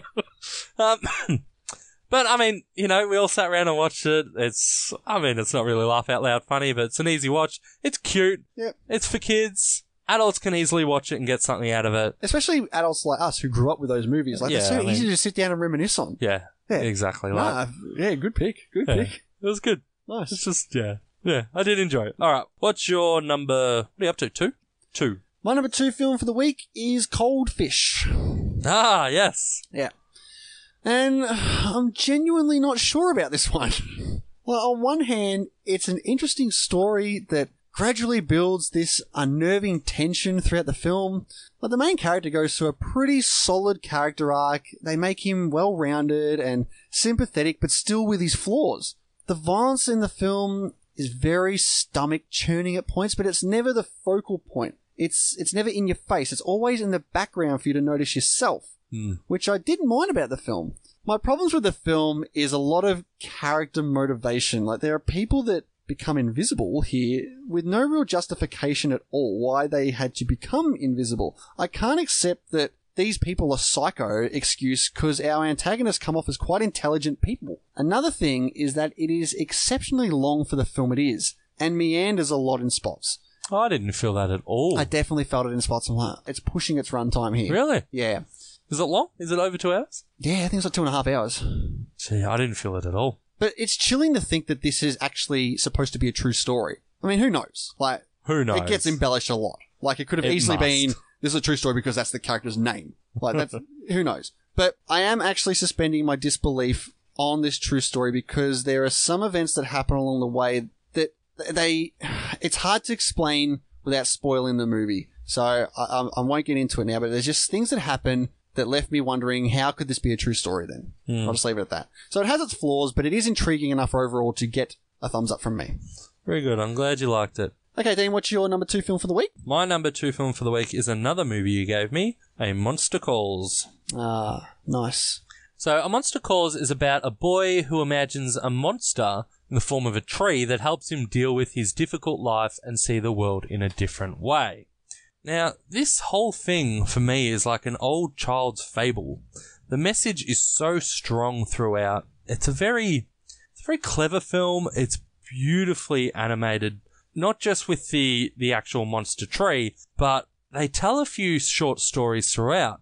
And the animation on these short stories, much like the animation in the middle of the Harry Potter film, was it Deathly Hallows Part 2, I think, or 1? The animation is really, really well done. I agree with that. There's a lot of watercolors and it flows in and out of the real world really smoothly. Like, it's well done. There's a lot of mature content in this film. It's hard to know who the target audience would be for this film. I must say the ending was fantastic. It's a very emotional film. Liam Neeson is superb as the voice of the monster. He really is, isn't he? He is truly, truly great in this film. Probably my only gripe is they may force feed the message to us at the end a little too much, literally telling us what to take away from the film. But overall, it's a very well made film and I really enjoyed watching it. I would definitely recommend it. We got a couple of reviews on this on Twitter from Ryan Terry. Love this film, brought tears to my and my friends' eyes. A terms of endearment for a new generation. Also from Movie Geek and Proud, scary, heartfelt, and truth bombs all in one movie. Best voice-to-character acting since Sean Connery in Dragonheart. Interesting. I haven't seen Dragonheart. I think I have when I was younger. Yeah. All right, we're up to our number 1 films for the week. Yeah. What is your number 1? My number 1 film for the week, setting up for the 6th film in the franchise coming up, is Mission Impossible Rogue Nation. So I rewatched this, obviously, coming up for the 6th one. Just wanted to get a little catch-up because I'm it is... Is that the most recent one? Yeah. Is that the tall building? No, that's Ghost Protocol. This is the one where he's on the side of the plane. Oh, yep. Yeah, I should rewatch that too. Yeah, I think it definitely it goes into Fallout from it. Okay, yep. Yeah, so you definitely need to see this at least to understand, I'm pretty sure. But to me, the Mission Impossible franchise is one of the most consistent franchises going around. I mean, the second one had a dip, but overall, it is quite the stellar set of films, and Rogue Nation is no exception. Tom Cruise once again shows why he's one of the most bankable stars going around still. I mean, the guy just puts in the hard work with his crazy stunts and entertaining action. I love that Simon Pegg got a bigger role in this one too. his touch of comic relief really adds to this action-filled spy drama. In terms of the story itself, I think it's a really complex but easy to understand plot. Turning Ethan Hunt rogue gives him the freedom to push the limits on what he has to do to continue his mission while avoiding everyone on both sides. Like I said, the action scenes are spectacular, and the downtime between these are highly suspenseful, mixed with a good dose of story and humour. Another great addition to the franchise. I can't wait for Fallout. Boy, it's a great review. Fallout Boy. It's a little Had a little chuckle at yourself then, didn't you? little With things that that get me through. stupid thing you just said. We've got a couple of reviews here. It's a Fallout Boy. Shut up. Movie with the misses. Impossible task living up to Ghost Protocol. Rogue Nation finds balance with adding new characters and ridiculous stunts. The motorcycle chase is amazing. Also, Rebecca Ferguson shines as the best female co-star in the franchise. Oh, and did I mention Rebecca Ferguson? I think you did. And from the Contrarians, the best of all of them so far, and the first one to actually make me wonder if Ethan would make it by the end. So thank you for those guys. Dean, on to your number one. My number one film is a film that I actually had ready to go in April and never brought myself around to watch it, but I did end up watching it last night. Little angel on your shoulder told you last night. Once again. Why don't you go and watch this one? Because I reviewed it a little while ago on the podcast, and basically I said I need to watch this again. I can't give this review justice until I see it again, so I want to get your opinion on it. So, number one film, I think I might need to go check this film out. And that film is... You Were Never Really Here. Yes. Starring Joaquin Phoenix. Now, I think the reason I didn't want to watch this is because I was kind of getting sick of the Joaquin Phoenix is this quiet weirdo in these super long films like Inherent Vice and The Master. But even though he is a quiet weirdo in this film, it's not 3 hours long. It's less than 90, isn't it? It's under 90 minutes. And honestly, as soon as I saw that, I was like, okay, I was much more perked up when I put it on. So You Were Never Really Here is about a traumatized veteran who tracks down missing girls for a living. When a job spins out of control, Joe's nightmares overtake him as a conspiracy is uncovered. Now, this film is very original. It's beautifully directed. Choices of what the audience sees and doesn't see are very clever and unorthodox, with a lot of action actually happening off screen. I guess in the vein of the You Were Never Really Here theme, a lot of what is happening you never really see. Can I just butt in? The director, Lynn Ramsey, do you know what else she did? Nope. We Need to Talk About Kevin. Oh, okay. And I know you love that film. Yeah, it's a very powerful film. Yeah. Just sort of throw that in there. Yeah, I didn't know that. Very good. Phoenix's character is detached from the world we live in. This is shown in the way the director, Lynn Ramsey, has directed it. As I said before, this film is under 90 minutes and the story does not muck around, showing us everything we need to know in tight sequences that are cut together very sharply. The violence feels real and the story feels real. And the score is great. Kind of a modern beat mixed with 80s synthesizer. Very cool. And holy shit, no joke, I wrote that down, and as I was writing this stuff down, the credits started coming on, right? No shit. Music by Johnny Greenwood. Yep. How good is that? My boy. I love it. The guy's a legend. My biggest gripe with the film is that we don't really ever get a lot of character development, but that's not what this movie is about, so I can forgive it. Definitely recommend it, and definitely surprised at your 2.5 star rating. I really think you should rewatch it. I'll almost definitely rewatch it. It's very good. Yeah. Like, it's different. Phoenix is really good in it. Yeah. No, that's good. Yeah, I think I just need that little kick to go back and rewatch it. Just get that second opinion. Guarantee it goes up for you. There's no way. And I'm pretty sure I said that. Movie. I'm pretty sure I said that. Yeah. So that's going to do it for this week. What a big episode this was. Very fun episode as well. Once again, yeah, thanks to the boys, Billy and Topher, We Watch the Thing podcast for coming in. Thanks so much, guys. That was so much fun. Yeah, I had a blast. So, what are you going to be watching this week, Dean? I'm not too sure, to be honest. I don't think there's any new movies coming out that I want to see. There's nothing really. I think there's Equalizer 2, but I haven't even seen the first one. So, what I think we're going to do is for next week, rather than have a feature new film, we're going to go and give you our top 10 films of 2018 so far. So that's going to be our little special portion of the podcast next week. We will have another guest, hopefully, for another round of Pod v Pod. But in terms of movies, I'm going to be watching Tully, It's a movie that Oh yeah, I'll watch Tully as well. And I'm going to get to Foxtrot. I didn't do it again this week. I will do it again. I will get to it. I will watch it next week. And I really want to watch The Rider as well. Those are the three that I'm going to try and get to. Dean, you're going to watch...